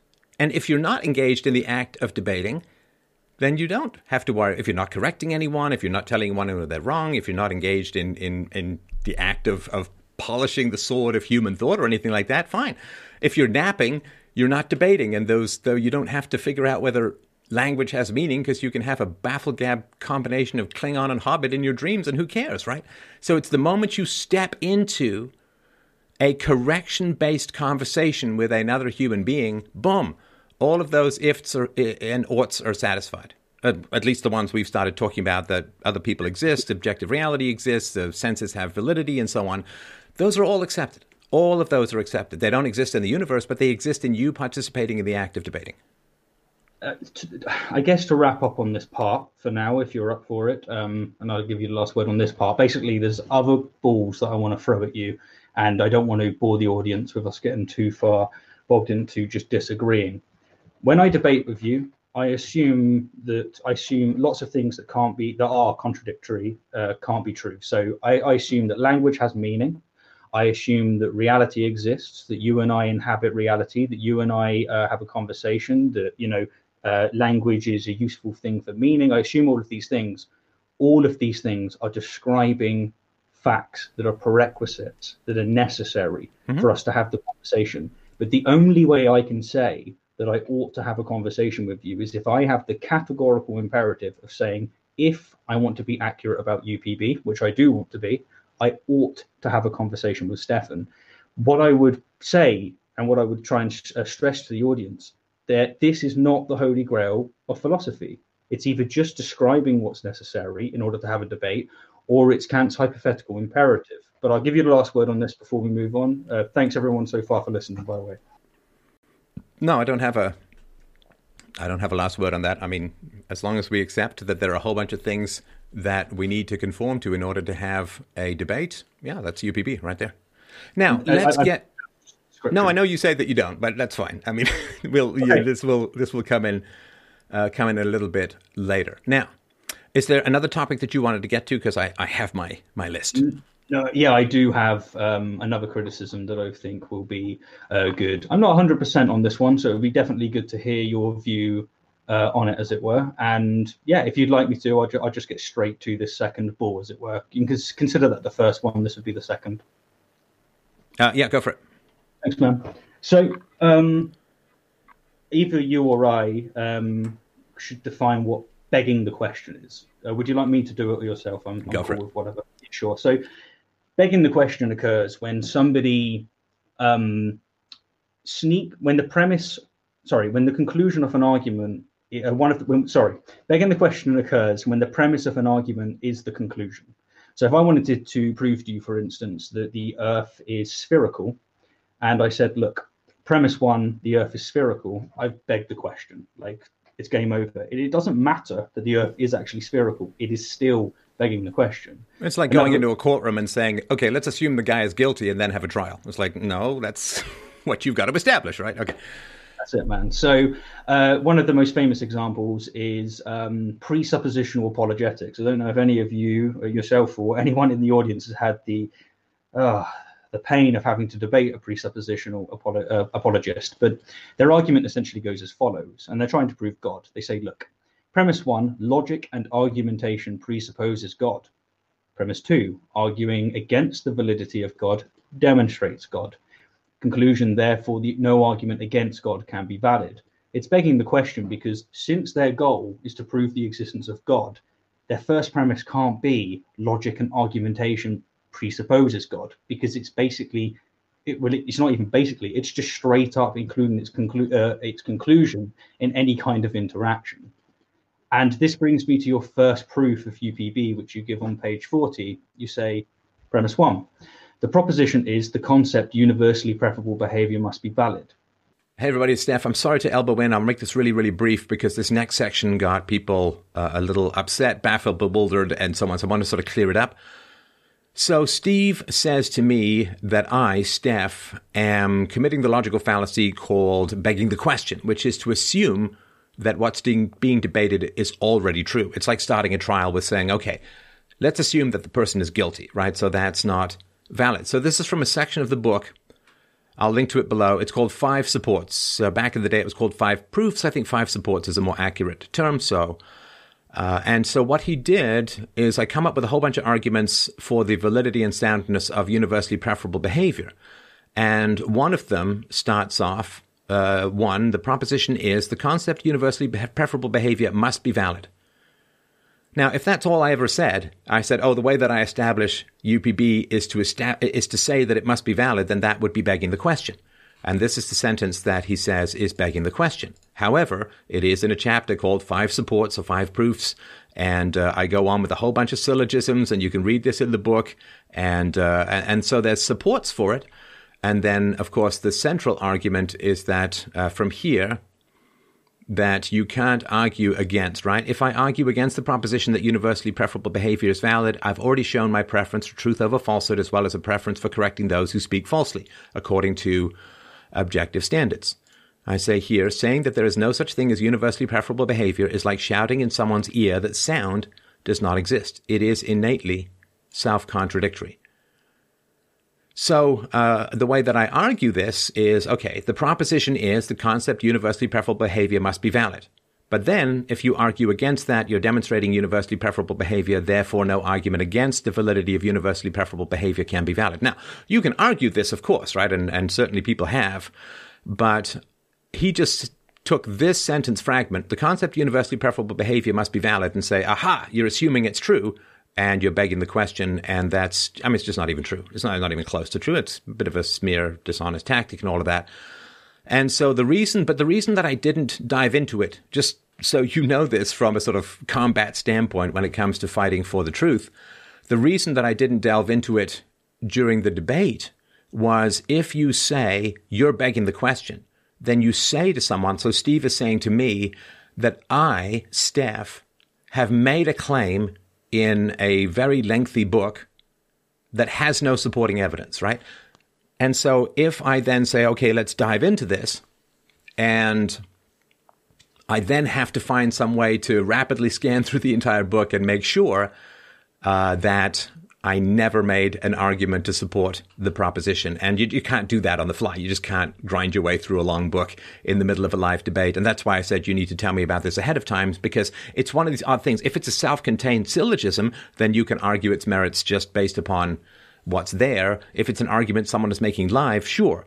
But if you're trying to say to someone, hey, man, there's no needle in this haystack, and you said there was a needle in this haystack, it's like, I got to go find the needle in the haystack, which I can do, of course, but I can't do that during a live debate. So when somebody says to you that you're begging the question, that in a long book you've made an assertion without any supporting evidence or arguments, they need to tell you that ahead of time, because maybe it's 10 pages away, maybe it's at the beginning, maybe it's in a footnote. It could be any number of things, but you can't try and find supporting arguments for the assertion or the alleging of begging the question. You can't do that in a live debate. And I said, listen, let's, email me and we'll go further into it. But he kept pestering me on it. So, of course, it gets kind of annoying, because when he said he didn't want to talk about libertarianism, I'm like, okay, fine, we'll just move on. So, I just wanted to sort of jump in and say that. And just remember, the link to the book will be below. It's well worth checking out. Like, if you go to my site here, it's really available, and there is the zoom out a little here. So we've got the audiobook right there in high quality audio. We got the video. If you wanted to follow along with the text and the video, you can download the ebook. And all of these are free, right? Audiobook, the text, this text on the website, all free. But you can buy it if you want a hard copy as well. All right. So let's just get back to the debate, which I really appreciated. And I just wanted to jump in and tell you this. And this brings me to your first proof of UPB, which you give on page 40. You say, premise 1, the proposition is the concept universally preferable behavior must be valid. That is, to me, clearly begging the question, because if you are trying to prove that UPB exists and your first premise is universally preferable behavior must be valid, correct me where I'm going wrong, but that is clearly begging the question. No, but I then provide a whole bunch of supporting arguments to that. It's not just a statement, right? I mean, there's a whole series of supporting arguments for evidence towards UPB. So that's not begging the question at all. I'm saying, okay, let's get into evidence that supports the concepts of UPB. Okay, so if I wanted to prove to you that the Earth is a sphere, and my first premise was the Earth is a sphere, and then you said to me, you're begging the question. I said, no, because I give evidences elsewhere. My argument is still begging the question. Those arguments over there, which can be laid out in premises, may not be begging the question, but it's still begging the question. So I guess what I'm saying. I'm not. I can't go with you there. I don't have the text in front of me, but I go through a lot of effort to establish the validity of UPB. So saying I just state it and that's begging the question. Come on. I mean, let's be fair about that.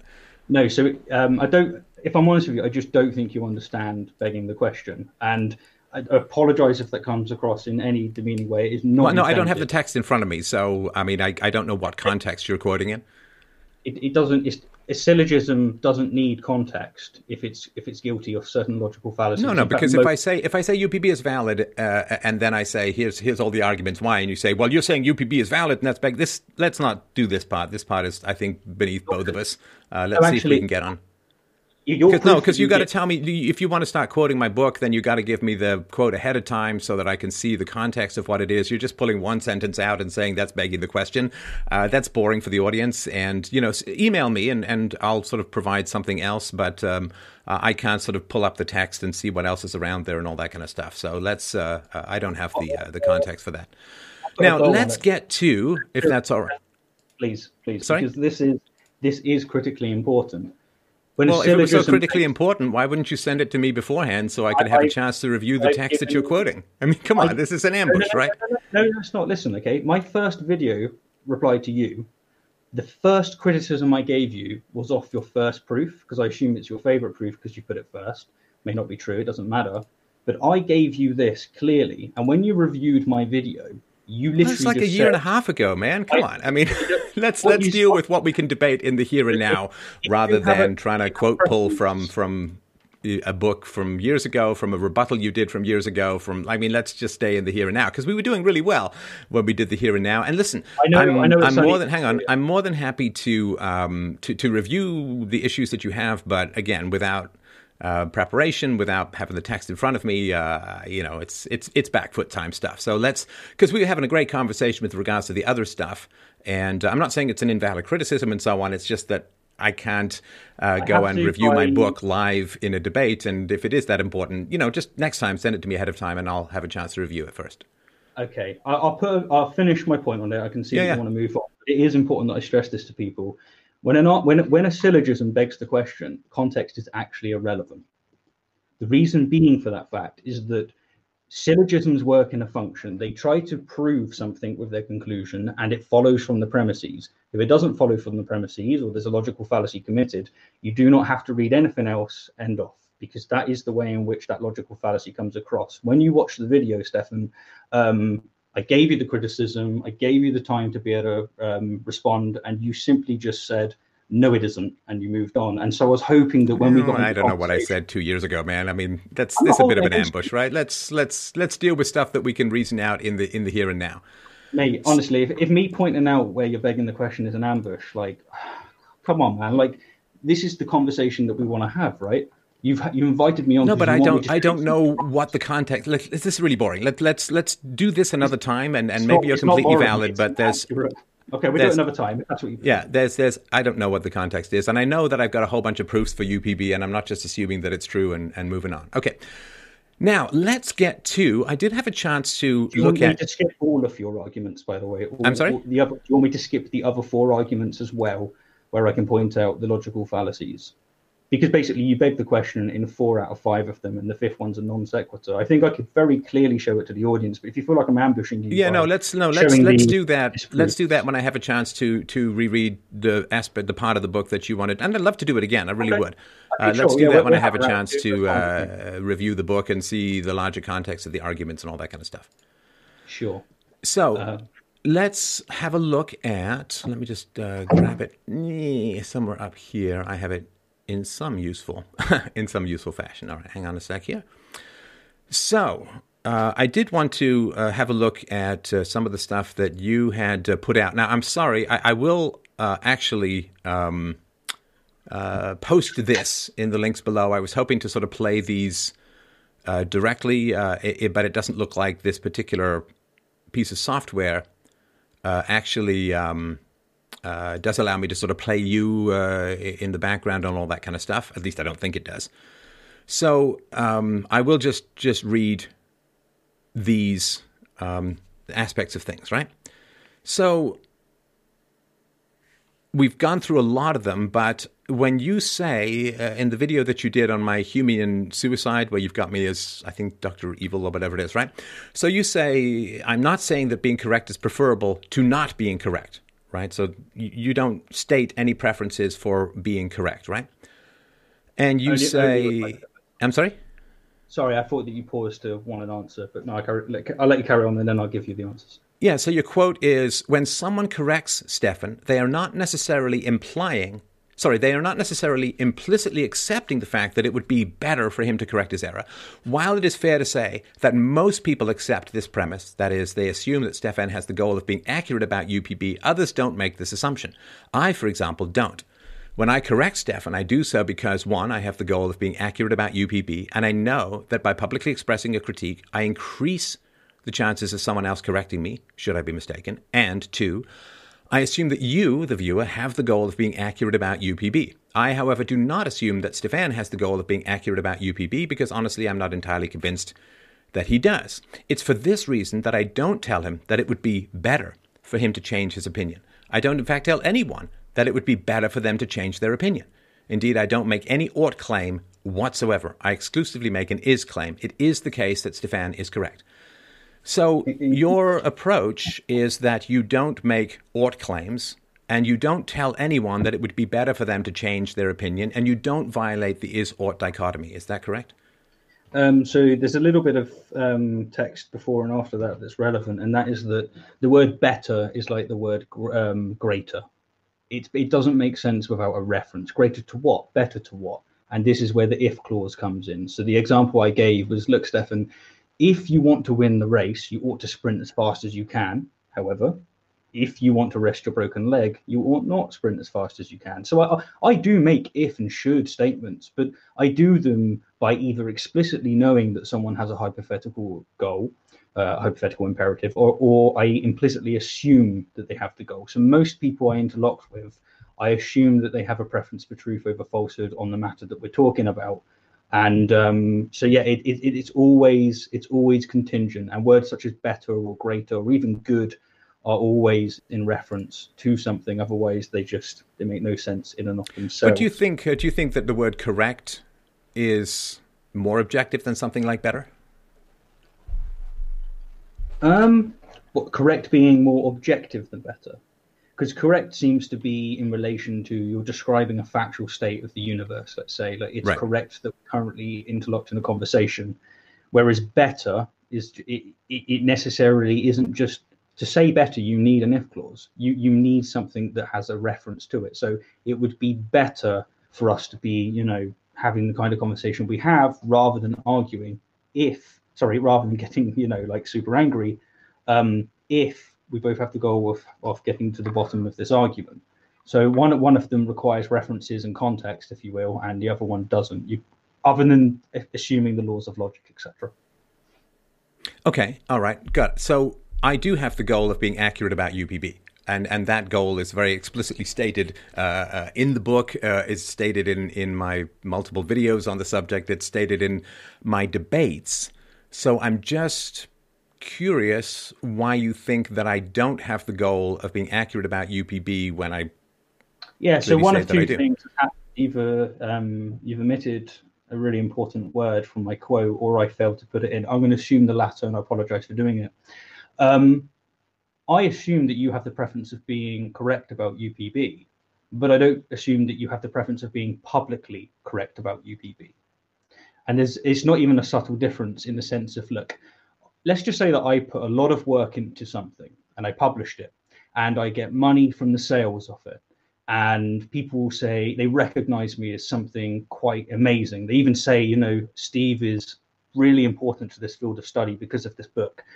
I might have a preference for truth over falsehood in the sense that if someone corrects me, I want to be able to understand the criticisms, but it comes at a massive cost for me to publicly state, you know what, I'm incorrect. So if I know I'm incorrect just myself, I can still defend my theory. Whereas if I am publicly incorrect about it, I lose book sales, I lose my status, I lose these things. The thing I was expressing there is that I'm not entirely convinced that you want to be publicly correct about UPB. And I can understand that might come as an insult, but it's just the fact. It's just the way in which I see it. Well, I mean, just for the record, I give away UPB. There really aren't any book sales to speak of, and of course, I have a whole series called "I Was Wrong About X or Y or Z." I've got like I don't know a dozen or dozen videos of public statements correcting errors that I've made, and I know you have the same things as well. So. The monetary incentive is not there. As far as status goes, my status as a thinker is dependent upon me following reason and evidence, not hanging on to something that is incorrect. And I've demonstrated, of course, I think a reasonable capacity, probably more than most, to correct areas where I've made errors in the past. So anyway, I'm just telling you, I do have the goal to be publicly correct about UPB.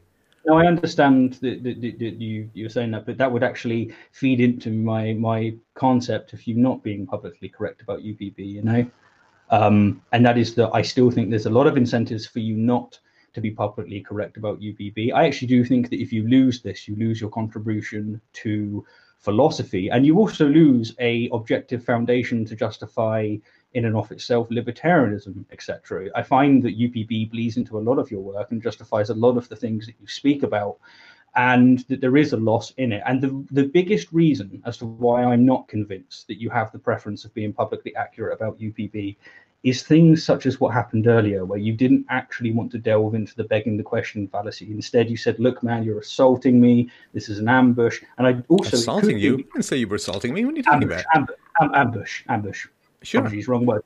But this is why I'm not convinced. And to be honest with you, who gives a crap what I think, right? But my point is that it's not necessary for me to assume that about you to interlock in a conversation and fulfill my own hypothetical goal. So I do apologize if it comes off offensive to you or anyone in the audience, but I'm perhaps being a little bit too honest. No, nothing wrong with being too honest at all. And listen, I find it tough when you say I'm begging the question and you're bringing in a text that I wrote 12 years ago that I haven't reviewed in preparation. I'm happy to have that conversation. But the 2 points that you brought up was, publicly admitting faults or error and financial incentives. And I'm just saying that those don't particularly exist. And there's evidence to the contrary. Okay. So with regards to whether truth has value or accuracy has value, that's sort of the big question. And I think that's where you and I kind of diverge, I guess, a fair amount. The reason why I think that you believe that truth has value, right? Because one of the statements that you say, I'm not saying that being correct is preferable to not being correct. It's a little confusing because, you have videos like 9 proofs of evolution, why evolution is true. In other words, why evolution is accurate to explain biological history, the world, and so on, why evolution is true, and certainly more true than something like creationism, which I certainly agree with you on. So you've got 9 proofs of evolution, why evolution is true. You've got dozens of videos with the words debunked. You've got Big Bang debunked, 3 justifications for scriptural slavery debunked. Everyone is religious debunked, and so on. And there's rebuttals and so on, right? So that seems to me to have a particular preference for accuracy. Even the title of the video that you did on me, Molyneux Humean disaster / suicide. If you can't find more negative words in the English language, it would be a challenge, right? So if I'm incorrect, there's negative stuff. And in one of your videos, The Big Bang Debunked, you say, and hence that's the reason for this video. If you're currently convinced that the universe came into existence from absolutely nothing, then I hope that within the next few minutes, I shatter your conviction because I care about you, right? So I think that's saying that the truth is preferable to error, that accuracy is preferable to inaccuracy. And so that's sort of the positive side. And I'll be real brief here. And this I admire you for, right? That you did the video, that you did a video on transgender athletes and you made some mistakes and you publicly put out a video apologizing and correcting your errors, which I think is a noble and good thing to do. So you said the mistakes I made, let's begin by delving into my mistakes. You said, I really dropped the ball here and will do my utmost best not to make this mistake again. And you said, now this was, in my opinion, my biggest intellectual blunder, a huge mistake. My views on hemoglobin were mistaken and so on. And so if you say that the truth is of value and you are pursuing the truth and you're posting about the truth and you publicly apologize and correct your errors, which again is a noble and good thing to do. You can understand why people would be a little bit confused when you pour this amount of energy into correcting people and debunking and refuting, and you apologize for making errors, and then you say, hey, I don't believe that being correct is preferable to not being correct. Yeah, you can understand why people might be a little confused by that. Yeah, of course. Allow me to clarify, and thanks for putting that eloquently, actually. So there's a difference between saying truth is preferable to falsehood, and me saying I have a preference for truth over falsehood. So I love the idea of reality and reason and rationality, hence rationality rules. I want people to be living up to what evidence they have access to. And so what I do is I tend to debunk religious arguments primarily, and also pseudoscientific arguments, vaccines causing autism, etc. And the reason I do this is because I have this preference of living in a world where people are more accurate, that they don't take actions which are justified by, essentially faith. So I have this goal, and I make these videos because my goal is to convince people of what is actually rational. I want to not only convince them of what's true, my goal is to get it so that they appreciate it as much as me, and that we can, develop as a society and become better. But the most critical thing here is I never say just as a blanket categorical statement that truth is better than falsehood, because I don't think I can. All I can say is that I have the goal of almost in all things. So in fact, everything. I want to be having true beliefs rather than false beliefs. There's a couple of caveats, but again, this is just philosophy. And there's just different ways in which I can achieve that fact. But there's nothing categorical here. So, I mean, do you think I'm doing anything categorical, universal?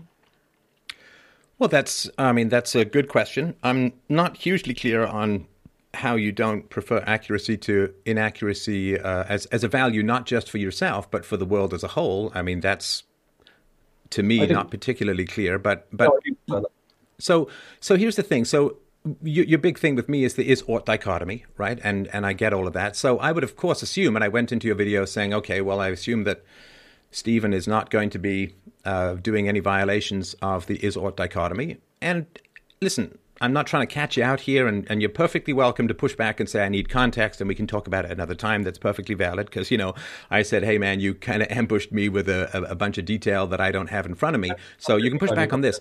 But one of the things I found kind of confusing was you've got a video called Jordan Peterson is Not a Christian.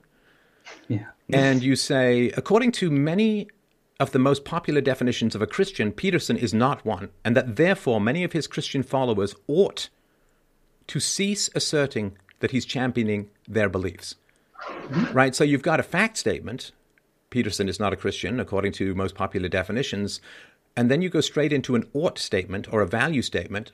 Therefore, many of his Christian followers ought to cease asserting that he's championing their beliefs. I'm trying to figure out how that is not a violation of the is-ought dichotomy that you find objectionable within me. Yeah, no, I'll give it to you. So as you said, when we argue with someone or we try and convey anything to anyone, we implicitly make assumptions. Call me criminal, but when I talk with a Christian, I assume that they actually believe in God. I assume that they actually want to promote the values of Christ. So what I'm saying in that statement is, look, Jordan Peterson is essentially entirely an atheist. It's just he plays with words in the same way that Deepak Chopra does with energy, and it's actually managed to confuse some real Christians into thinking that he's fighting their cause. And he might be fighting their cause, but he's certainly not a Christian. So what I'm saying there, what's implicit there, because, as you said, everything has implicit premises. The implicit premise there is I'm thinking that they have the goal, the hypothetical imperative of championing Christianity. So I'm assuming a goal in those people. Right now with this debate with you, for example, I'm assuming that most of the audience has a goal to be accurate about UPB. And it's just a hypothetical imperative. I might be wrong on my assumptions. I might be wrong on my assumptions with when I tell people that they need to watch out for Peterson, Christians that they need to watch out for Peterson.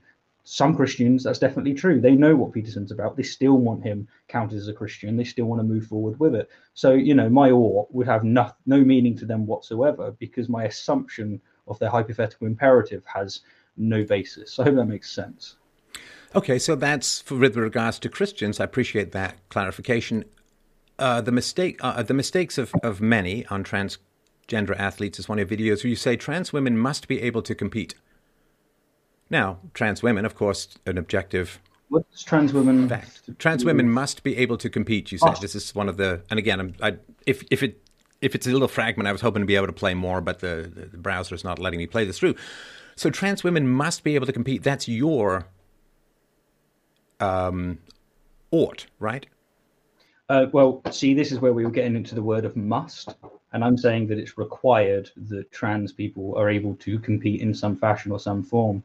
My views on because if you have a goal which says it's a human right to be able to compete in sport, what I'm saying is it necessarily follows that they must have the right to be able to compete in some degree in some league, whatever league it might be. It doesn't matter. This is where that first definition, if you will, was coming in. And all I'm doing is describing a fact. I'm saying if you're saying humans fit this category where they must, fit this category where they have a human right, you can't rob that human right from one segment. That's why I'm making that statement there. So you're universalizing it. In an objective descriptive statement. I'm saying given what we said, but there's no should, there's no ought. Oh, no, you said must. Yeah, and I told you by must, I'm using what I accused you of using with your first definition, which is I'm just saying it's required. Yeah, so that which is a characteristic of human beings must be a characteristic of all human beings, right? What I'm saying is that if we're saying, and it's in and of itself, it's predicated on this, it's hilarious. And what I'm saying is that if we have a rule, which is that all human beings must be able to compete in the Olympics, then it must necessarily follow that all human beings can compete in the Olympics. It's only a descriptive statement. I'm just saying must. And you know what? Sometimes I mess up with my language and stuff, but I don't think. No. I'm not trying to catch you per syllable. I'm just really genuinely trying to understand how you get oughts. So let me say, but I don't have any preference for correctness and you can't violate the is-ought dichotomy. Now, I get you got a bunch of if statements and you're saying, oh, but my if statements are implicit. And it's like, well, but I have implicit if statements and sometimes explicit if statements that you reject. But here, at least you're saying that which is a category of human beings must apply to all human beings. Of course, trans women are human beings and therefore, right? So this is back to the argument earlier about murder, that if you have a characteristic of human beings, that it must apply to all human beings. Now, here's the big one. Here's the big one, which I think hopefully we can sink our teeth into, because this is the one that troubles me the most, which of course is not an argument. I'm just telling you straight up, right? So sorry, go ahead.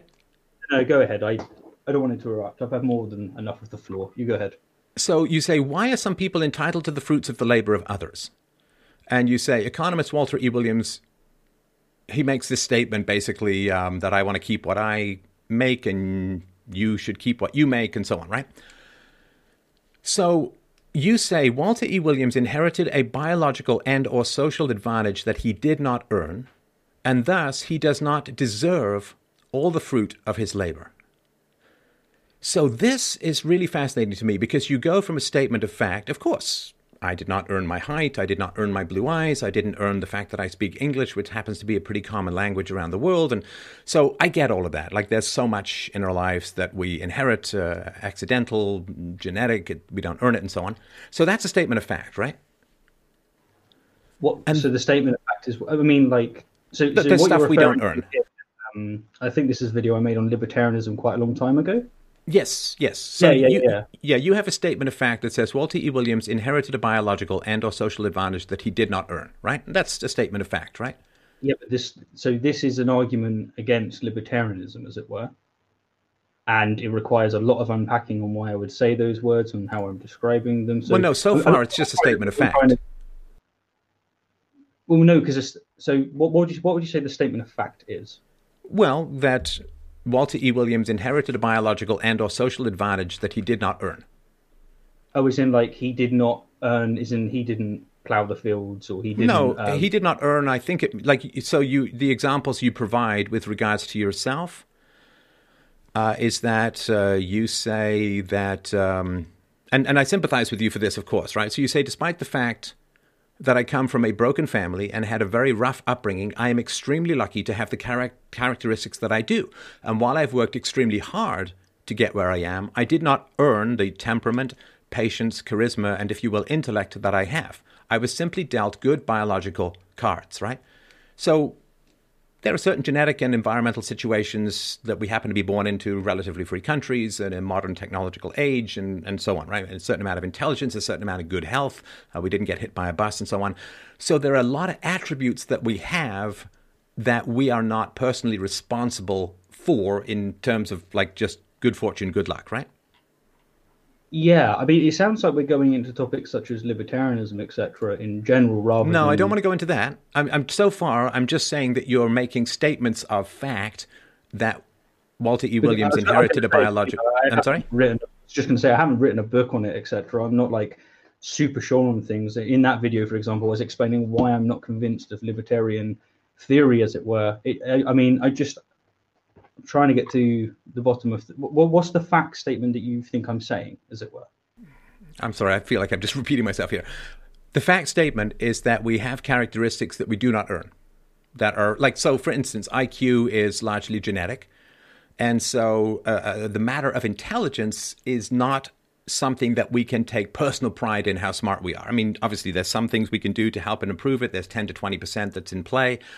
Our height, tall people obviously sometimes make more money. Obviously, generally, they make more money. Pretty people make more money. And our looks and our height, I'm gesturing at myself, looks like I'm some Adonis, but you know what I mean, right? So our height, our looks, or whatever it is, skin color, we don't earn those. They're just accidents of birth, right? One, if we're going to assume determinism, which is one of the things I assume, one of the things I'm convinced of, then we have a whole lot to unpack there for why I could say about what's earned. Like if somebody says they didn't earn something, like that's a whole debate to argue through. You've got John Rawls and you've got Robert Nozick. You have to go through all of these things. So my statement of we didn't earn something came after the fact that I was explaining determinism and explaining how I've got to that pathway per se. It's a statement of fact that's predicated on other facts that I've given. There's no ought or should here. No, I get that. I'm trying to get to the ought, without a doubt. I mean, and of course, I mean, there's no sane person. I know that's not an argument, but it's just one of these basic things. Of course we don't. It's like saying I invented English. I mean, I'm not like Al Gore. I didn't invent the internet, right? So you say Walter E. Williams inherited a biological and or social advantage that he did not earn, statement of fact, and thus he does not deserve all the fruit of his labor. Now that's an ought statement, right? So you're going from the is that he didn't earn everything about him to the ought that he ought not keep everything that he makes. But now the ought is to accept the theory, the arguments that I gave before. Again, it's hypothetical. It's if you accept the arguments I make, it follows that he ought not keep all of his thing. If you don't accept that ought, if you don't have that hypothetical imperative, then I'm just farting in the wind to you. And that's fair play, because that's the nature of hypothetical imperatives. No, but you say he does not deserve all the fruit of his labor. In other words, that he should have his labor or his money taken from him by force because he didn't earn, because you're talking about taxation and a redistribution of state, right? And so you're saying because he didn't earn everything about his nature, his genetics, and so on, therefore force should be used to take money from him. And listen, I mean, the whole debate about taxation is force, we can maybe have another time. My sort of basic issue, hang on, my basic issue here is that what you consider as a violation of the is-ought dichotomy in terms of UPB and so on, right? So you can reject UPB, and I don't think any force should be used against you. I don't think you should be censored. I don't think you should be thrown in jail. Any of these things, right? So here's my issue, and I'm perfectly willing to be schooled on all of this. It's going to be tough, but I'm willing to be schooled. When you consider that I have violated the is-ought dichotomy, when I have done so in a manner that does not require any force, I'm not forcing it on anyone. I'm not saying anyone should go to jail. But when you get an ought, in other words, force used against someone to take their property, when you get your ought, out of the is that he didn't earn everything about his attributes or his earning potential.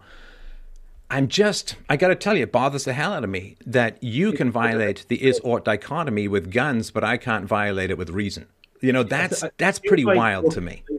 Libertarianism in order to somehow poison the well, because most of the audience is a libertarian. You almost want them to know that I'm not a libertarian. I know that you are claiming, no, I'm just using an example like this. A lot of your audience are right-wing leaning, so you want to bring up the fact that I defend trans people. Like, this all feels like poisoning the well, but that's not an argument. You can have your feelings, but maybe we could just talk about the facts. Absolutely, just talk about the facts. I don't know how many times I can say it to you with these different examples.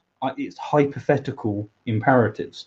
Anytime I say that you should or ought do something, I am giving the hypothetical imperative. Why? I don't think there is such a thing as categorical imperatives.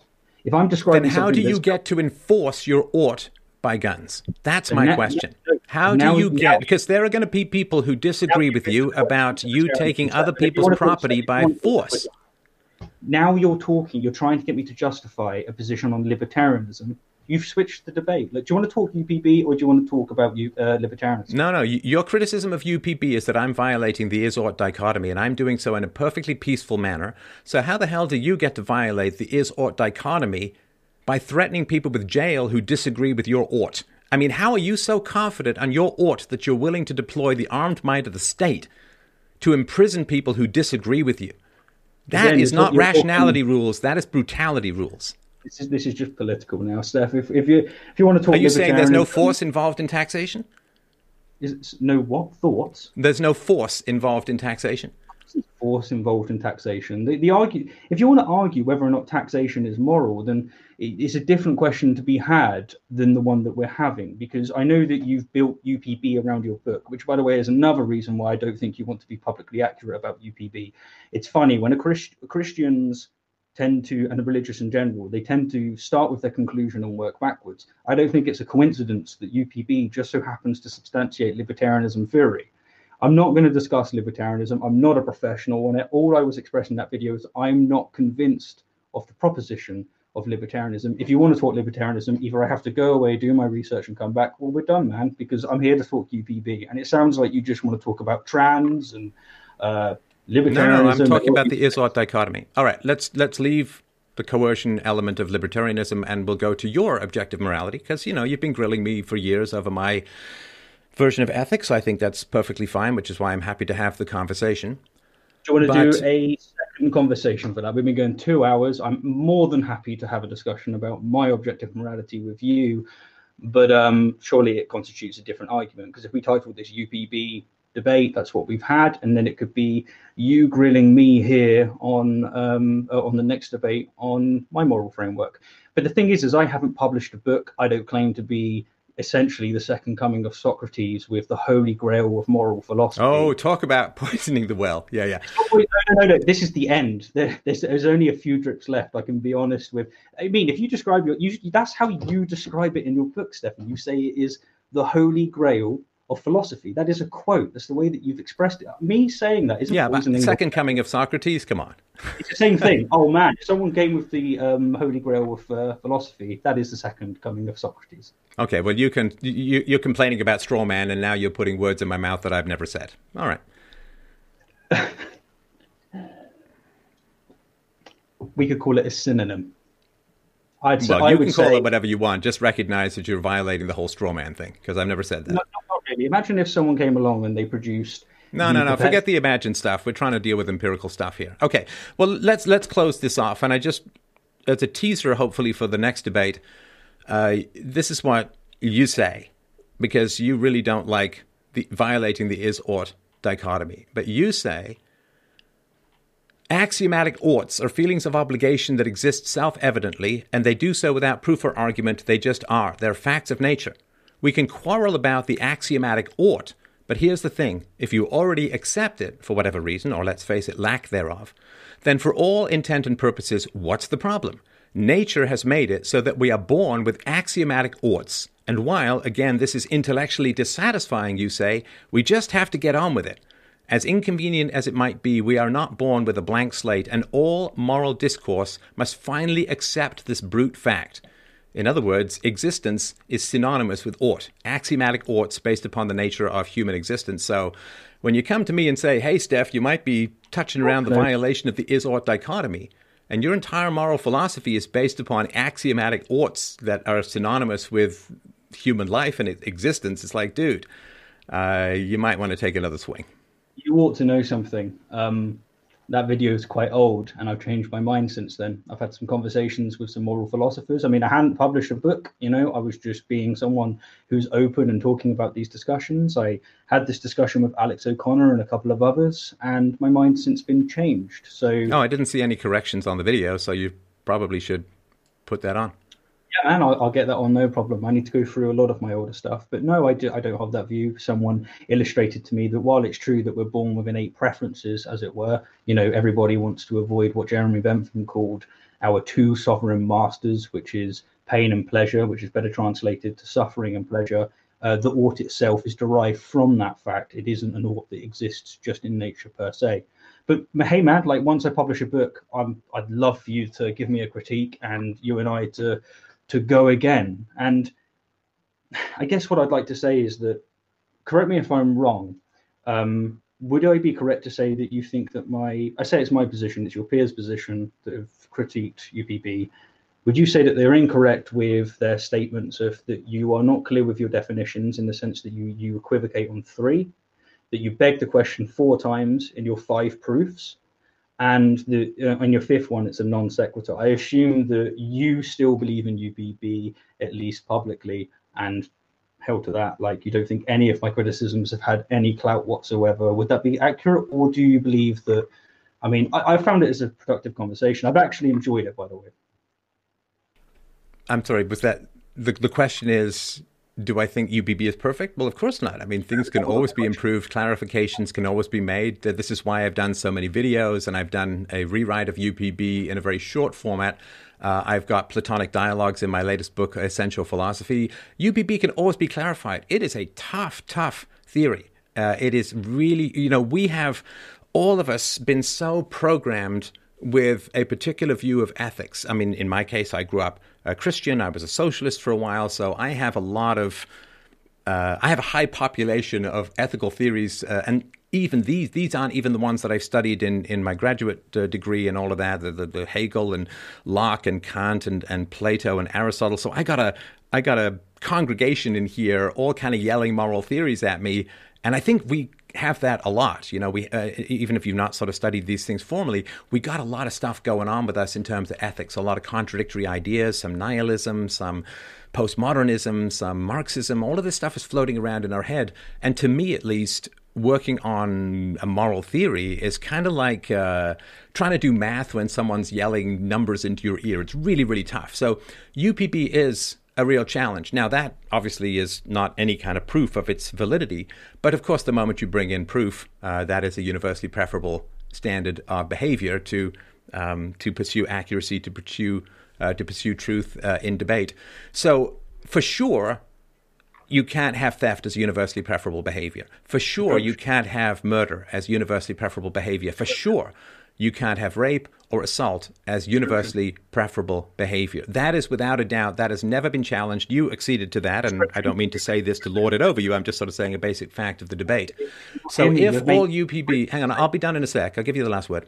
So if all UPB has been able to do is to validate that the bans on rape, theft, assault, and murder, that's a pretty cool thing. That is a pretty good thing to have a secular, non-religious, non-state enforced logical proof for bans on rape, theft, assault, and murder. And for support for property rights, for support for self-defense, for support for the non-initiation of force, support for and proof of the evils of spanking and of circumcision and all of these other things that have occurred. If all I've done is to prove that rape, theft, assault, and murder, spanking, circumcision, abuse, and all of this, and the initiation of the use of force, invalidated self-defense. Hey, if that's all I've done, okay, that's pretty good. That's pretty good. Now, if there are sort of questions around, okay, how many things are implicitly accepted in a particular debate, I think that's great. Those are very interesting discussions to have. But if all you've got out of it, or all the audience has got out of it, is that rape, theft, assault, and murder can never be universally preferable behavior, whew, I mean, I'm a happy guy. So please go ahead and please give people your channel and site again. Sure. Look, I know it's got a bit heated and whatnot, which is always actually something I enjoy about debate, and I hope you do too. But first and foremost, thank you for having the conversation. It is a sign of good faith, and I have thoroughly enjoyed it. And I hope, as we said, hopefully we'll do it again on other topics / this topic if it comes up again. Maybe, yeah, and let's email each other with a bit of prep stuff, because I think it's always better if we have that opportunity. But to me, it's like, just to clarify that point, if you're trying to justify UPB and you give what you title 5 proofs, and I tackle the 5 proofs, and your response is, I didn't have time to prepare, that strikes me as that when they're the 5 proofs you give, surely, like, it's not like I'm trying to reference the end of your book or per se. It is literally the 5 proofs that you give. But of course, I'll let you know the kind of topics I want to get to, because it's a better way of doing it. Look, man, like if you're describing UPB as simply self-contradictions, then the good news is that I accept it. But if you call that UPB, then to use the analogy that we used at the beginning, you haven't got out of bed to even fight this beast. You are laying in bed intellectually masturbating. It's just, you're in the descriptive world. Whereas if you always have the if clauses, then you've got Kant's hypothetical imperative, and in which case you've come up to this beast, you've soiled your dress, you've ran into the forest, you've stabbed a rabbit that Kant killed, centuries ago, and now you're gloating, that you've had the holy grail of philosophy. Whereas what you actually have to prove is the categorical imperative. And it seems that every time we try to get down to that, you just navigate through the 3 definitions that I give. And the one that's strongest is that you're just describing something that's self-contradictory. So the last thing I'll say on this front, and then I'll leave it to yourself, is, look, don't you think, what's the reason that your UPB is not vitiating academia in the same way as human can? Now, it could be politicized. Science and philosophy is politicized. But what's more likely, that your peers just don't like you because of your views on X, Y, and Z, and they're just not going to take your argument seriously? Basically there's this conspiracy, as it were. Or could it just be that you're not quite the person who has got the Holy Grail, as it were? My thesis to the audience is it's the latter. And man, my hat comes off to you. Like, anyone that attempts to do this stuff, as you said, it's so important. But as you write in your book, if you're wrong, it's going to be both entertaining and edifying.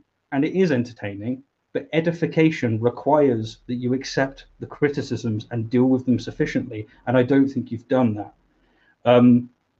So the last thing I just want to say, I guess, last thing, is I know I've come off rough, as it were, but thank you for having the debate, Stefan. I'm sure we can go again at some point on another topic. And you know what? Anyone who publishes something and is willing to have exchanges, it's a good thing. So thank you very, very much. And thank you to the audience. Yeah, my pleasure. I have debated a number of academics. I've presented at universities, and as to why it's not burning down academia, again, not to put myself in any kind of equation to Socrates, but of course we do remember Socrates' relationship with the sophists was not particularly positive. In fact, sophists hated Socrates with a burning passion. And the fact, of course, that I say that taxation is force and academics are paid for largely, or certainly their jobs are protected and tenure is protected by the armed might of the state. They are, I think, largely corrupt in and of themselves. Of course, they're not going to want to entertain this kind of stuff. Very few people want to entertain theories that prove the immorality of their income or protection from market forces. So thanks very much. Please don't forget to check out Rationality Rules on YouTube. I will put a link below. You have a game. Do you want to just mention that just before we close off? Sure, that's very generous of you. And likewise, whenever I put this on my channel, everybody, I'll leave a link to Stefan's channel below, and you can go check it out. Basically, I made a game titled Debunked, and the premise is essentially, I don't know if anyone's ever played Exploding Kittens, but it's similar to that in the sense that you have logical arguments, tends to be the ones that are for God, the watchmaker analogy, the Kalam cosmological. And with the fallacies that they commit, you basically play them on top / trying to mess with other people's hands. And it's a simple concept, but hard to explain. But it's basically a card game, and I'm sure you'll appreciate it. It's with the effort of just trying to improve people's both appreciation of and capacity to reason with logical fallacies. And the good news is that no kittens are harmed in the making of the card game. So, yeah, thanks everyone for listening. It was a great tussle, a great tangle. I hope that people have gotten a little bit of heat and warmth off the sparks of two challenging, opposing, and sometimes synchronizing brains banging up against each other. So don't forget freedomain.com/donate if you'd like to help out the show. Please, to my American friends, stay safe out there. It is a dangerous environment. Trust me, I have stood outside buildings where I've given speeches and stared down Antifa and these violent leftists. They are nothing to be messed with. They are incredibly violent, incredibly dangerous. Trump is going to designate them as a terrorist organization. So please do not underestimate the feral nature of these people and their capacity to do enormous violence. It is a very dangerous group. Please stay safe, stay away if at all possible, and stay safe as best you can, and maybe lay in some food and do all of that kind of good stuff, and figure out ways that you can avoid crowded areas and places where people might be gathering. It's really, really important when people get very into their belief system and they view you as immoral for questioning or interfering with their unholy goals. You are in particular danger. When I was staring down the fairly fascistic riot police in Hong Kong last year and taking facefuls of tear gas, it doesn't leave you with a whole lot of illusions and delusions about the nature of people who are committed to violence to maintain their power, their belief system, or to gain power, as Antifa and the other extreme leftists want to do. So I do appreciate the break from following this that Stephen gave us. I do appreciate the conversation. I love you guys as an audience. It is a great pleasure to be part of this conversation. Stay safe. Thanks again to everyone, and have a great, great evening.